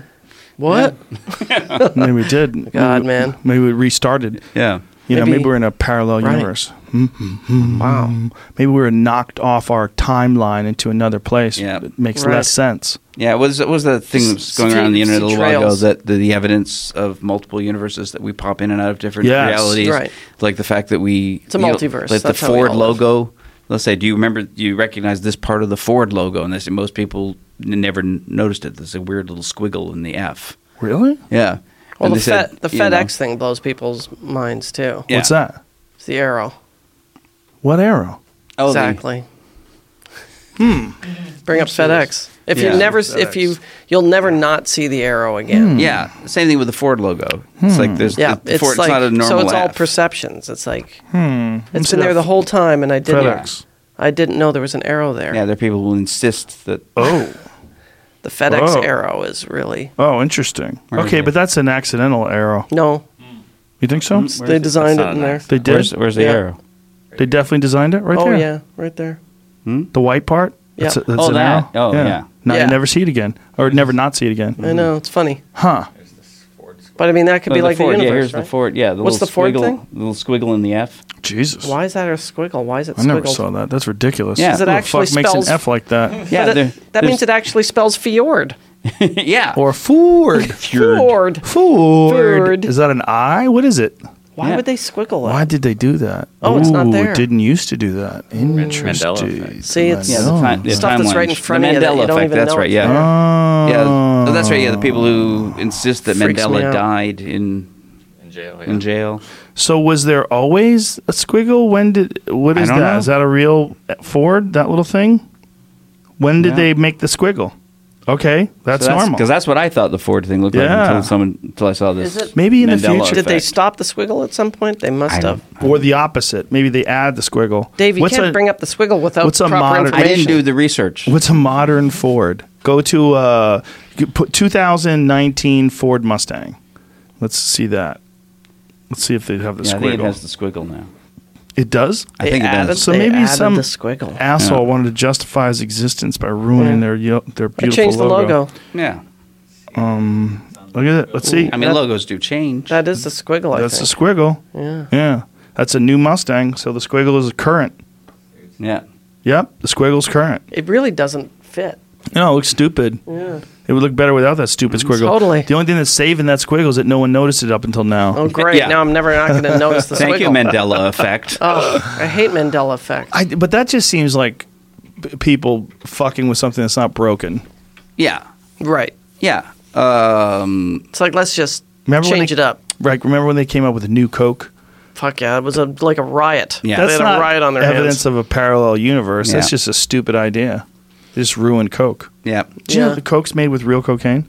The original Coke. Yeah. No, today. Today. Yes. I thought they replaced it with caffeine. No, they use coca leaves. Back in the They use 30s. coca leaves for flavor. Yes. In fact, the company, Still. dude, it's crazy. The company that makes the the company that uses the coca leaves, that brings in the coca leaves to make Coca-Cola, is the number one creator of medical grade cocaine. They use that coca leaf to also make medical grade cocaine. There's no cocaine in Coca-Cola, Coca-Cola. but There there used is to be. a flavor. That's a bunch of different Ford logos. Yeah. Over Old the ones. years. See, I Old just ones drink. squiggle I drink Diet Coke, which is just chemicals. 27. 1912. 1927, All of them. 2003. Wow. All of them. Huh. I like the one in 1903. That's actually pretty dope. Yeah, very weird. Google Coke. They use coca leaves to make Coca-Cola. They still do. They Yeah. actually do. Wow. And then the Well, company it's that Coke does that 'cause it- makes cocaine. Because the recipe for it's a- Coke it's a is flavor herbal. There's like issue? a lot of herbs Yeah. that go into Yeah. Coke. Yes, it's a flavor. Yeah, but the Diet Coke is just chemicals. It's all artificial. Remember, I was in school when the new Coke thing happened, and then See, we look at got this. an advertising. Besides producing the coca flavor agent for Coca-Cola, the Steffen Company extracts cocaine from the coca leaves, which sells it to Malin Crockett, a St. Louis, Missouri pharmaceutical manufacturer that is the only company in the United States licensed to purify cocaine for medical use, medicinal use. Yeah. There you go. So they're actually using actual coca leaves. So I guarantee you, if you follow the paperwork, there's a bunch of cocaine hanging around the God, yeah. executives. Little residual. Those Yeah. guys, they get a little bit here Chewing and there. leaves at work. Yeah, gives you a little pep me up. Right? That's what's amazing is that you're not allowed to chew the leaves because apparently chewing the leaves is really healthy. Yeah. You get flavonoids. It's actually good for you, and it gives you a pickup that's very similar to caffeine. Yeah, I mean that's why. Yeah, people living in the those forests have been chewing them Well, forever. high They altitude, love in the high altitude Amazon populations. rainforest. They love chewing those leaves. What's this, Jamie? Just one of those weird things that pops up when you see 90% of their sales are done in the United States, but it's an Irish tax registered manufacturer. That's the Irish economic explosion. Mark Trudeau One of is those the weasel CEO. moves. One of them tax weasel moves. Yeah. Taxes. bizarre when you find out these giant corporations that make billions of dollars. That they're all in Ireland. And they weasel out of taxes. Yeah. Oh, you know. Yeah, how much did Amazon pay last year? Because they don't believe in socialism. Did you read that? How many taxes they paid last year, Amazon? Zero. Zero. Well, you know, it's nice how does that it work? exists, and you know, you get a one click and have some toilet paper sent to you. I'm happy. I'm happy to use their product. And that's why they needed $1 billion in tax breaks from the city of New York. How does that work? How does that work? They could pay zero in taxes. Zero. Yeah, like why did they need those tax breaks in Long Island? Maybe that's why the aliens won't land. They're like, you fucking dummies. You let Amazon fuck you over like that? Or maybe that's why they're coming here. All their money's in Ireland. Ireland's doing great. Yeah. Ireland's kicking ass with cocaine. Shit. I'm going to Ireland. Yeah. Chew leaves. Aliens got a bank somewhere. I'm going to curl and chew leaves. There's some sort of a ballot initiative where they're trying to put psilocybin in the same medicinal category as they're using as they're doing with marijuana. Well, I hope they do. Because what do you mean, like we'll be able to get in stores? In California, they're trying to do that and pass medical psilocybin for therapy. Yeah. Well, I've been on antidepressants since news radio days, and I'm just went off it this month. How you feeling? Good. You look great. Good. Yeah, I feel very good. And like part of it was because I had this head injury a few years ago. What happened? I had I don't know if you remember this. I used to drink quite a bit. I do remember. Do you remember that? Now I do? One night about 4 years ago, I went out, got really drunk right before Christmas, and wound up, I guess, at the bar called The Must downtown, right around the corner from my apartment. And I fell down on the patio, just fell over like that.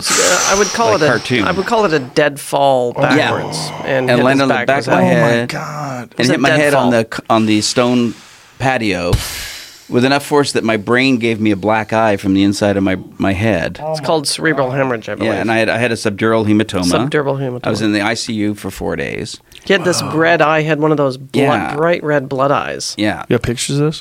Yeah, I do somewhere. I think put them on Instagram. No, I guess Tabitha's. Not Tabitha. Oh, Jesus. Ugh. It's all right. They can edit this that out of my memory, though? They'll edit this out.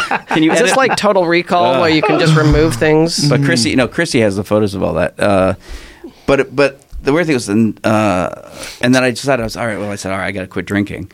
And I thought, it'll be hard, but I'll do it. And I kept waiting for it to get hard to not drink. Yeah. And it never did. Like, I'm now 4 years, I haven't had a drink in 4 years. Mm-hmm. And he's on heroin now. Yeah. Did you do anything? Nothing. No pot? No. Nothing. No, I wish I don't like pot. I wish I could enjoy pot. What don't you like about it? It makes me very quiet and paranoid. That's my favorite part. Yeah. And for real, that's what I like about it. I like pot. But you seem very lucid when you're on pot. Yeah. You seem very communicative. Yeah. Whereas when I smoke pot, I can't put a sentence together. It makes me friendly. Yeah. It makes me very withdrawn. Yeah. Alcohol makes me friendly. Right. It does that for me too. Yeah, I always say the one thing I miss about drinking is, the liking people. Right. Yeah. You used to like me more. Right? Yeah. I know. But that is a thing, right? But because of this brain injury, it never was hard to not drink. My urge to drink was gone. From getting knocked in the head? Yeah. Wow. And also, I noticed over the couple of years, I said, I haven't had any depression. Whoa. And so just before, I guess, in like November, I talked to my doctor, I want to go off the antidepressants and see what happens.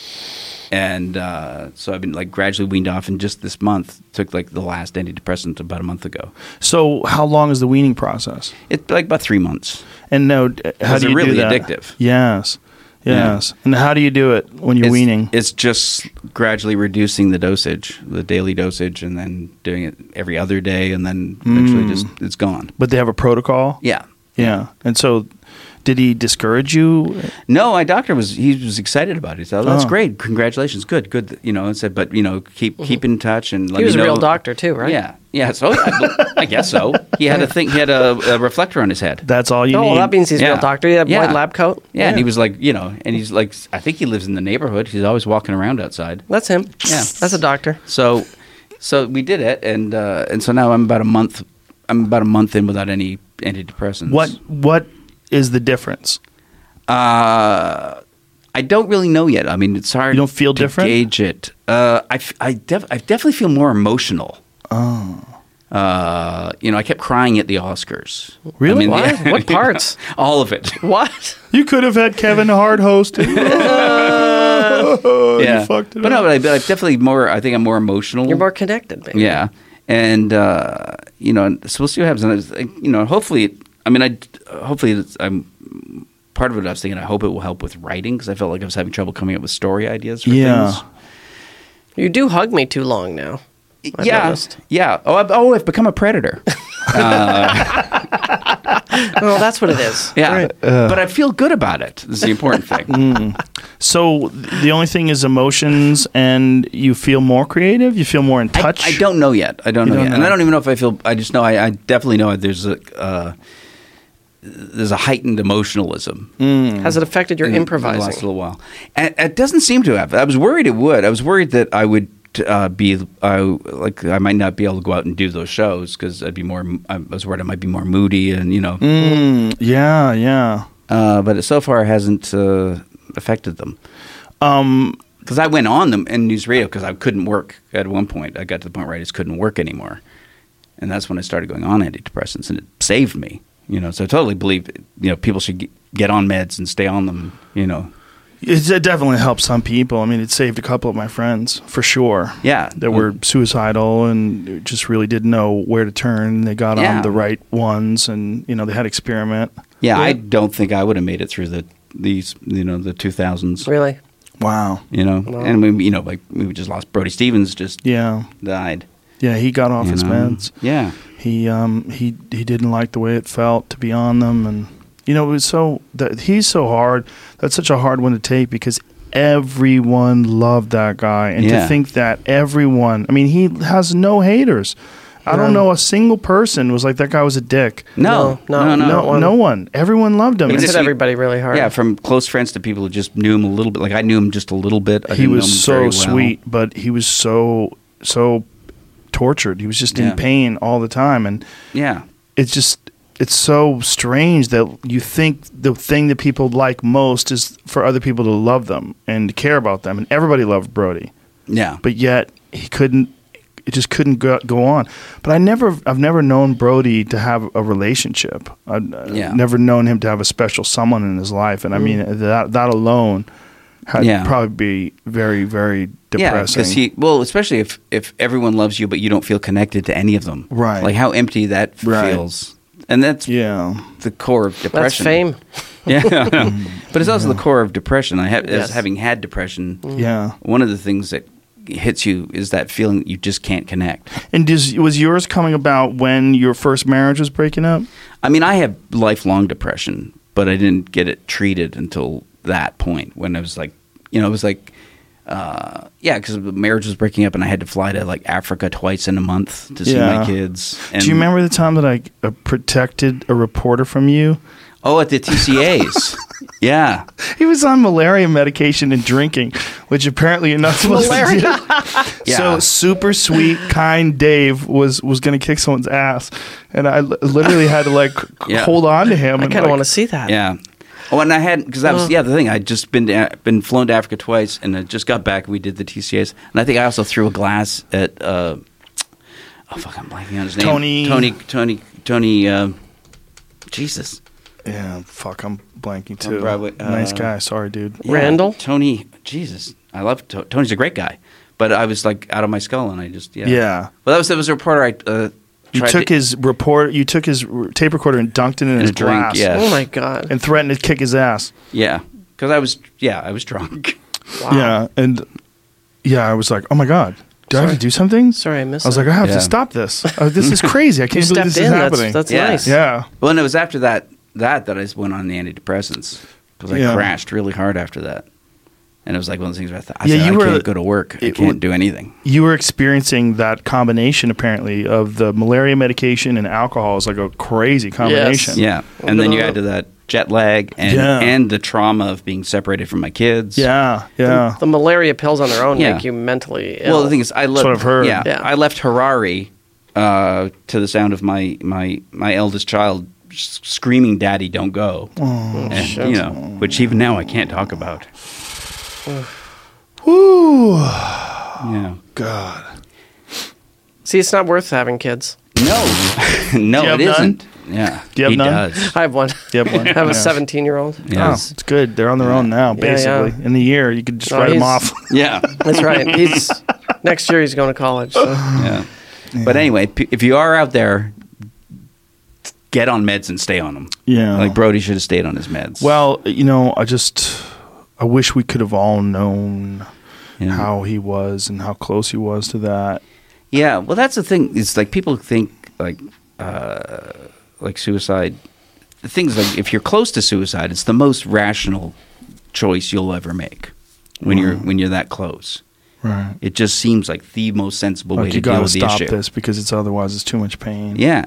I heard someone describe it as it's not even an emotional decision. It's jumping out of a burning building. Yeah. It's like there's that choice into the burning building, or Was that feeling where you go, this is not an emotional decision I'm making? There's no choice. I've had 2 friends hang themselves this year. Yeah. Wow. Yeah. I mean, that is. I never thought I would ever say that. Yeah. I never thought that would be a way that people would be going out either. Yeah. Or remember what we had Drake say there. Yeah. Oh, he was hard. Yeah. That was a hard one. I knew Drake back in the essentially my open mic days. Yeah. He was an established comedian in Boston, and I was just starting out. Oh, yeah. But so even though I'm happy that my brain injury seems to have cured my depression. That's fucking crazy. Yeah. Do you know that a brain injury was responsible for Sam Kinison? The car crash, right? Yeah, he got hit by a car when he was a kid and became this wild man. Yeah. Same thing with Roseanne. I mean, one of the reasons why I wanted to have Roseanne on the podcast and talk about her issue with her television show and everything and her outbursts and all the crazy stuff she says on Twitter. Yeah. It's because I know her and I know her past. And so right away at the beginning of the podcast, I was like, let's get into what happened to you. And because I don't think she talked about it that much. She was hit by a car. She was in a fucking psychiatric ward for 9 months. Yeah. Like, she was gone, and she was never the same person again. When was this? She was 15 years old. Yeah. 9 She was months? walking across the street, and someone had glare in their eyes from the sun and didn't see her, hit her with a car. The hood ornament went into her head. I mean, she had a severe brain injury. She couldn't count anymore. She couldn't do math anymore. She was a very smart student before then, and then crippled by it afterwards. Yeah. And then for 9 months, she was in a psych ward, and she talked about it. I'm like, I wanted people to know, like, this I don't think anybody knows that. They know now, hopefully more than they knew then, but people that work with her did. So when they were writing her off, I'm like, Jesus Christ, this is like taking a person with a broken leg and saying, I'm mad at you that you can't run.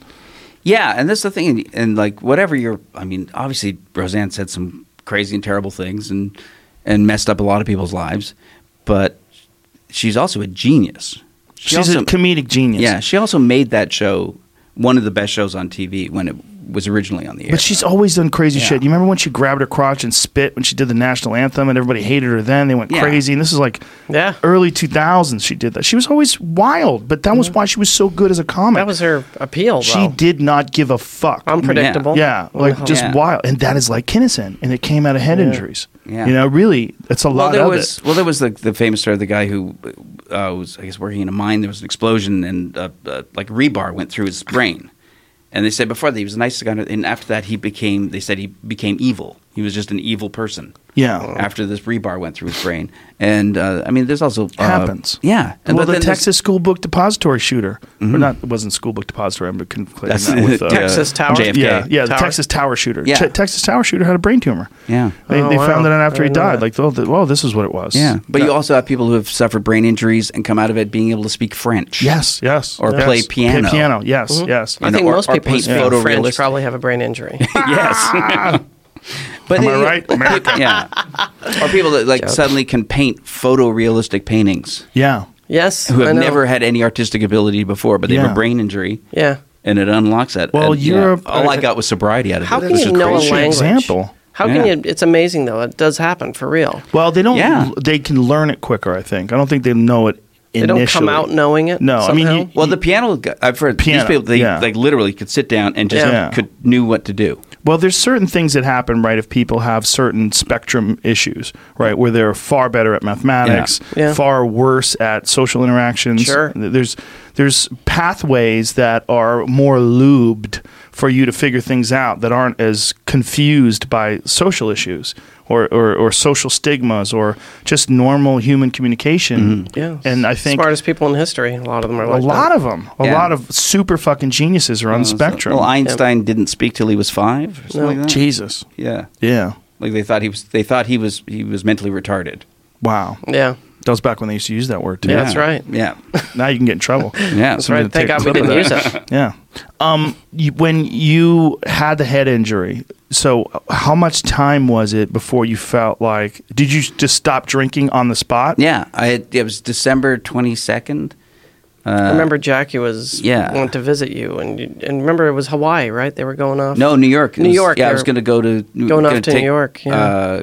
Chrissy and Alina to New York. We're going to go to New York for the holidays, for Christmas and New Year's. My wife was like, "Now you're not, because you did this. You don't get to go to New York with your family." And they went that way. But but then again, Chrissy, I woke up in the ICU, and Chrissy and Alina were there, and we celebrated Christmas in the ICU. Wow. And that was a pivotal moment. Man. Yeah. Yeah. So you just decided on the spot, no more drinking? Yeah. I just said, all right, I think I'm done. And, wow. But again, I was preparing because a few years earlier, I guess about maybe 8 years earlier, I tried quitting drinking. You told me about this. You were talking to me about pot. Yeah. We were talking about, you were like, I got to stop drinking. How far did you get? I went a year and a half without drinking, I think. That's pretty good. Yeah. What brought but you back? I hated every minute of it. Really? Yeah. It was like every day I thought it would be nice to drink. Like every day. You just hung in there for a few hundred days. Yeah. Wow. Still pretty good. But like this time, yeah. But even now, like I'll still like go, I'll think, yeah, I do miss the taste of scotch, because you work so hard to learn to like it. Yeah. And you really like scotch. Yeah. What are the positive benefits of not drinking? Of not drinking? You don't hit me. That's true. But that's only positive for you, Paul. That's true. I thought we were talking about everybody's really positive affect me. thing. Oh, okay, whatever. I think not that I don't do anything to unknowingly embarrass my daughter. If I'm going to embarrass my daughter now, it's deliberate. Right. That's mostly just remembering things, knowing where I was the night before. Now, I don't drink, and I embarrass my son every single day just by walking around. Just being near him. Just being next to him. Yeah. He's like, come on, Dad. Do you think you are a genetic alcoholic, or is this like a learned thing? Well, it's hard to say because, obviously alcoholism runs in my family, but is that just because, we were raised by a horrible alcoholic? Do you think it's genetically... There's probably a genetic connection? There's probably a genetic predisposition to it. Mm-hmm. Yeah. I think there's genetic connections to almost all behavior. Yeah. Yeah. Yeah, I don't think I don't think there's a lot of real free will going right. on. Yeah, I've come to that more and more as I get older. I mean, I battle with it because obviously there are conscious choices that you can make, and especially when you really make an effort to move into a certain path of the way of the thinking and believing. But what's causing that? How much of his life experience? Yeah, you can make conscious efforts to, ameliorate the influences of your genes. Yes, but it's like you could live healthy, eat healthy, and avoid risks, and you're still going to probably die around 110 at best. At best, if everything goes great, unless some new advanced medicine. I think we're going farther than that, guys. Yeah. Come on, we very well could. We very well could. I mean, I had David Sinclair from Harvard on 2 weeks ago, who's a life extension specialist who's talking about some fascinating shit. Yeah. Got to stop those telomeres from snapping off. But I remember the notion, because people always talk about human lifespan is we used to live to be 40 on average, but human lifespan hasn't changed at all since essentially the beginnings of human beings. It hasn't changed at all. The oldest possible lifespan is still exactly the same as it was 50,000 years ago. Yeah. Right. It hasn't just changed. people got It's eaten. just fewer people are dying young. Right. More people are living close to their potential. And a lot of that is infant mortality. If you look at the actual statistics, the reason why it's so low is not necessarily that no one lived to be 65 back 1,000 years ago. Babies died. Yeah, thousands of years ago, people did live to be over 100. Yeah. But back then, you'd scratch your foot and then die 2 weeks later. Yeah. You know what I mean? Yes. Yeah. Infections. But maximum human lifespan hasn't changed at all. And that's the thing that maybe is going to start changing. Do you exercise at all? Never. Never ever in your life? I mean, as a kid, I liked sports. Never go for a hike or anything? Very rarely. Very rarely. You'd feel really good. I probably would. Yeah, it'll relieve a lot of tension. Just a little hike. Yeah. You know, you don't have to do anything crazy. Yeah. No, I keep meaning, especially now that I think, not just getting older, but actually old. Yes. Mm-hmm. Yeah, I'm actually old. Dude, we were young when we met. We are old people now. I know. If a kid sees us, like, oh, those old dudes in their 50s. Yeah. We're old dudes. Yeah. And no, it's crazy. It's weird. I'm really almost 60. Yeah. You know, 56, that's almost 60. It is. You know. It's closing in on it. Yeah. And I'm a terrible looking 39. It's true. Which is good, though. That gives you longevity in this business. So. Yeah, it's like that's why character actor. Yeah, exactly. That's why Steve Martin looks good because he never looked young. He had gray hair, white hair from the jump. Yeah, yeah. You could just listen to like books on tape and walk. It's great, man. You know, just find a place like go Runyon Canyon. Just go walk it.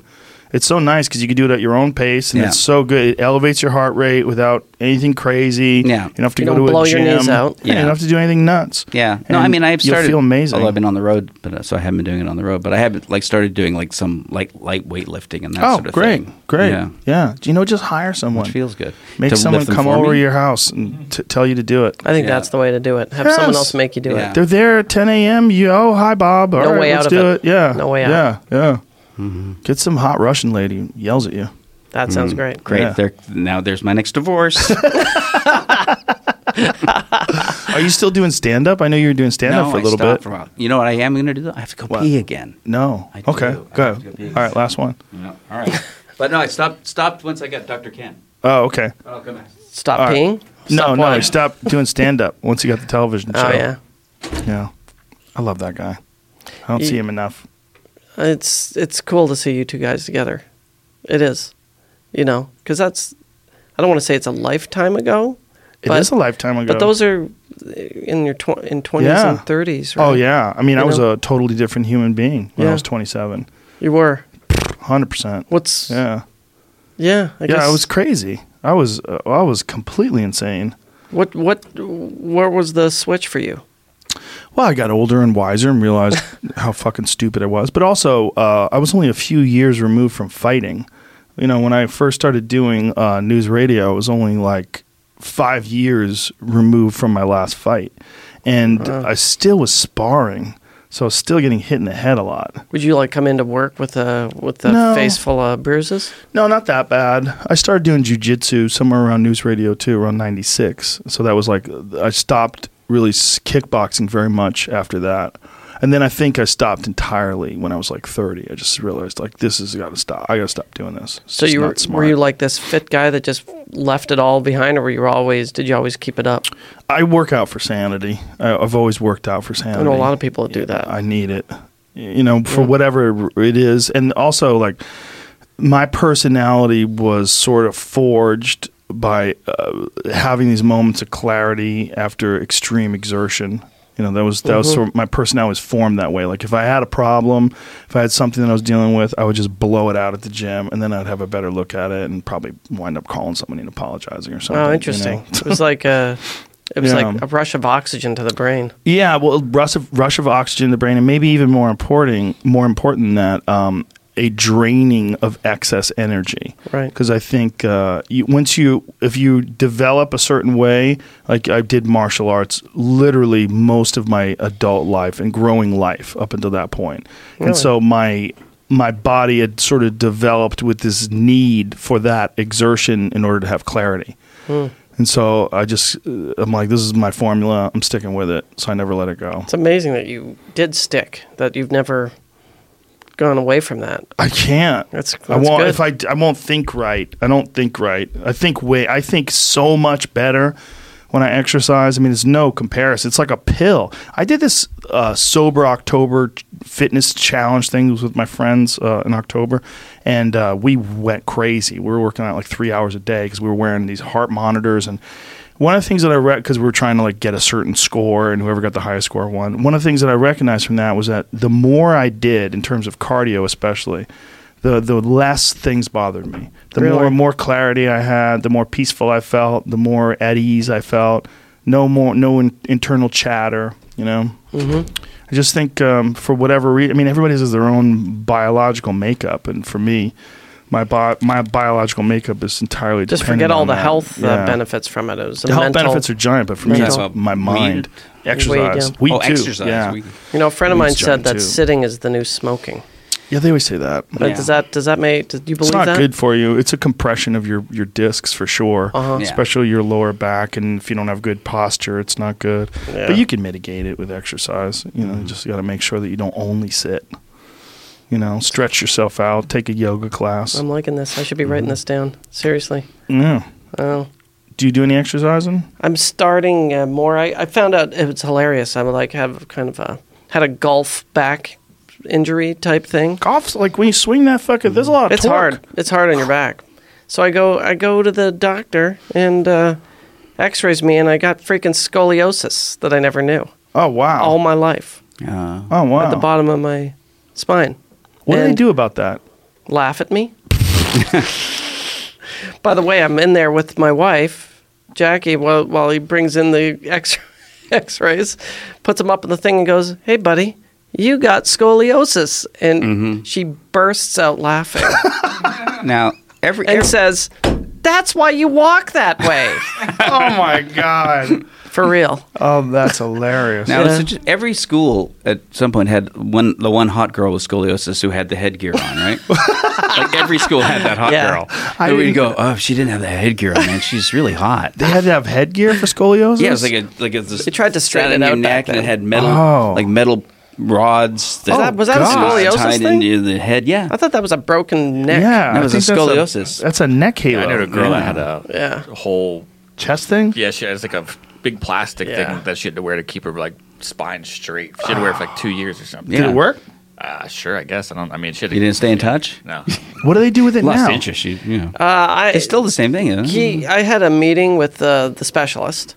Yeah. And he's like, "Well, I like operating on people." That's the first thing he says. I like That's what I do. That's why I got into this. And I'm like, I like cutting them when they're asleep. He says, "But you could do some exercises and some physical therapy and stuff to alleviate it. Yeah. And if it gets so bad down the road, I could maybe help you out with some rods."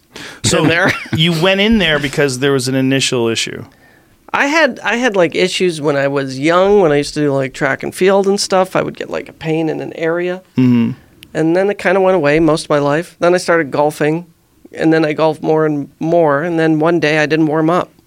And I did a twist, and it just freaking, And it was in a certain spot, and I went, and it was like, "You've always had this condition." But, look at this. There's a picture of Paul. There you go. I know. Whoa. I look terrible in that photo.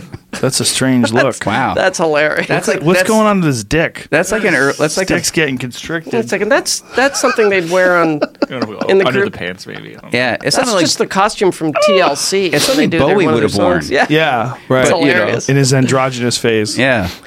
They said I just got to suck it up and exercise and get a strong core, and I should be fine. Yeah. Take yoga. I got to do that. I love it. That's what I keep hearing for old people. They've Do you been do telling yoga? All the time. Yeah. Did you just start it as an old person? No, Or I did it when I was younger, and then I didn't do it seriously until about 3-4 years ago.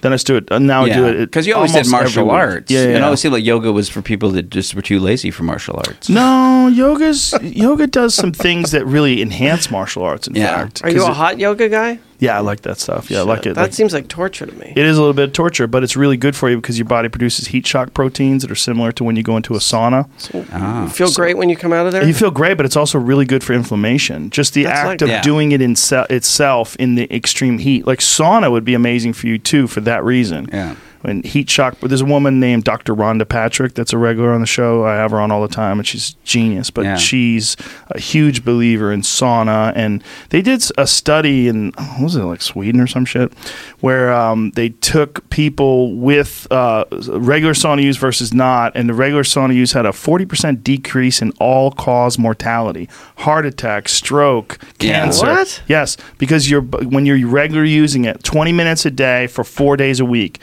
what they were essentially saying is that your body producing those heat shock proteins and those cytokines. 20 minutes of yoga? Yeah. No. Heat. Heat. Sauna. Just right. sauna. Heat. Just sitting. sauna heat. Sitting in a sauna. Going in a sauna. I got a sauna out here. Sit in the sauna. 20 minutes. Yeah. That just doing that is because almost all ailments and issues deal with inflammation. Right. Yeah. Well, I have 2 pinched nerves right now, and like herniated discs, and they were like I was like on the couch for like 2 months, couldn't. Is that move. from your injury? No, I don't think it was. I don't know what it was from, but it was. It may have been. It may have been, but it was like one day it just started. My arm started hurting. You're pointing towards your neck. Yeah, it's like somewhere in here the herniated discs are. Well, that makes sense. Yeah. It's a sciatica type thing? Yeah. No, sciatica is your leg, lower right? back. Yeah, that's your lower back. But the but it was like for your about arm hurts. 2 months, my entire arm felt like it was going to explode. Mm-hmm. It felt like there was this pressure building up in it, and it was literally like it was going to explode. And I was getting like what do they call the kind of the shots you get when you're epidurals. Having an epidural. I was getting epidural shots that were doing nothing. I was taking 16 Advil a day. Jesus, that's terrible. How did your stomach take that? Yeah, and I was getting no pain relief at all from it. And then I started using CBD. And like that, it was gone. Amazing. And even now, it's like I couldn't do any for 2 solid months. I couldn't get off the couch. CBD is incredible. Yeah, I use that stuff so much. I got the rubbing stuff. That's I put great on too, and it makes it better for about 2 days. My friend Hans, though, he told me he has he had recent shoulder surgery, and he said everybody likes to use the rub stuff, but you really should take it with the edible stuff, like oral CBD and rub stuff works together. Like the smoking cream? Yeah, I started. I had the cream. No, I had pop a pill. Yeah, I had CBD the cream pills. that I rubbed, and then I started using the tincture with it. Mm-hmm. We have some here if you want some. Yeah, see that case in the back? That case is given to us by Speedweed. Yeah, that big chest that's of marijuana. That's a lot of weed. It's crazy. And here's the thing: when I started taking the tincture along with the cream, yeah, it's perfect. My arthritis went away too. Yeah. Like I had like arthritis. Like you can see this finger's bent, but I couldn't bend my hand. Wow. Yeah. And it's like that's gone. My inflammation. The knee. My arthritis in my knee is completely gone. Mm-hmm. It'll go away even further if you cut out sugar. Yeah. I did cut that. out sugar and bread. I did that and I felt fantastic once the sugar was gone. Crazy, right? Mm-hmm. We poison ourselves our whole lives. That is a poison. Yeah. Sugar, absolutely. That's the one thing. When I quit drinking, I wanted more sugar. Oh, that was one effect. Because I've never had a sweet tooth, really, but when I quit drinking, I suddenly was craving the chocolate. Of course. Yeah. Makes sense. I should go back to 0 sugar. I went 0 sugar for a while, and it felt amazing. Now I'm just like little tiny bits here and there. Mm-hmm. Do you do 0? I do. I had dessert Saturday night. I had a big old cake with ice cream on it after dinner. We had so no sugar. I went on a date with the wife at Mastro's. We had this fat steak, and then I got this butter cake with ice cream, and it was delicious. That sounds great. So good. So good. So good. Oh, it's so good. That sounds so amazing. Good. How do you say no to that? That sounds amazing. And occasionally you got to say fuck it. That's what I think. Yeah. But I just, for the most part, I'm on like an 80-20 diet. 80% of it is super healthy, and then the 20% is occasionally I fuck off. Yeah. Yeah. I was doing that 2 and 5 fasting. Yeah. Where you 2 days a week you do like 600 calories. Yeah. And then the rest of the week you can do whatever you want. I'm on the 7 and 0 diet. 7 pig out. Yeah. I do intermittent fasting. So every night if I, have dinner at 7 p.m., I don't eat anything for 16 hours. Yeah. I do it once a year at Passover. Yeah. Yom Kippur, sorry. Yeah. But it was weird. I found my cholesterol just dropped through the floor when I did that, but I haven't been doing it lately. Yeah. Yeah. Boys, we just did 3 hours. Oh my God! Can we do this more often? I'd love to. This was only our second podcast ever. Believe it or not, it's crazy. And I'm in much better shape this time. Yeah, you're great, man. Everything's wonderful. Yeah. Tell people the name of your podcast again. It reads as "Don't Say" with Paul and Dave. Yes. But once you get there, be warned. It's "Don't Say Cunt." It's "Don't Say Cunt" with Paul and Dave. But we can't put that in print. Yeah. Give away your Instagram handle. I'm your Twitter Paul handle? Greenberg 1. That's ERG. And Greenberg. I'm just Dave Foley on Instagram, and I'm Dave S. Foley on Twitter. I think. And our show is "Don't Say" with Paul and Dave. Dave. Yeah, and you know what? And if we've got this Paul wrong, and Dave. you can just do some sort of web search on your own, and maybe not have everything spoon fed to you. Right? Yes. Yeah. Why don't Get you your shit together. Do some fucks. work for once. Yeah. All right. Beautiful. Thank you guys. It was fun. Thanks. It was Thanks for really having fun. us. That was great. Thank you. Yay. No, that was great. That was really fun. Thank you.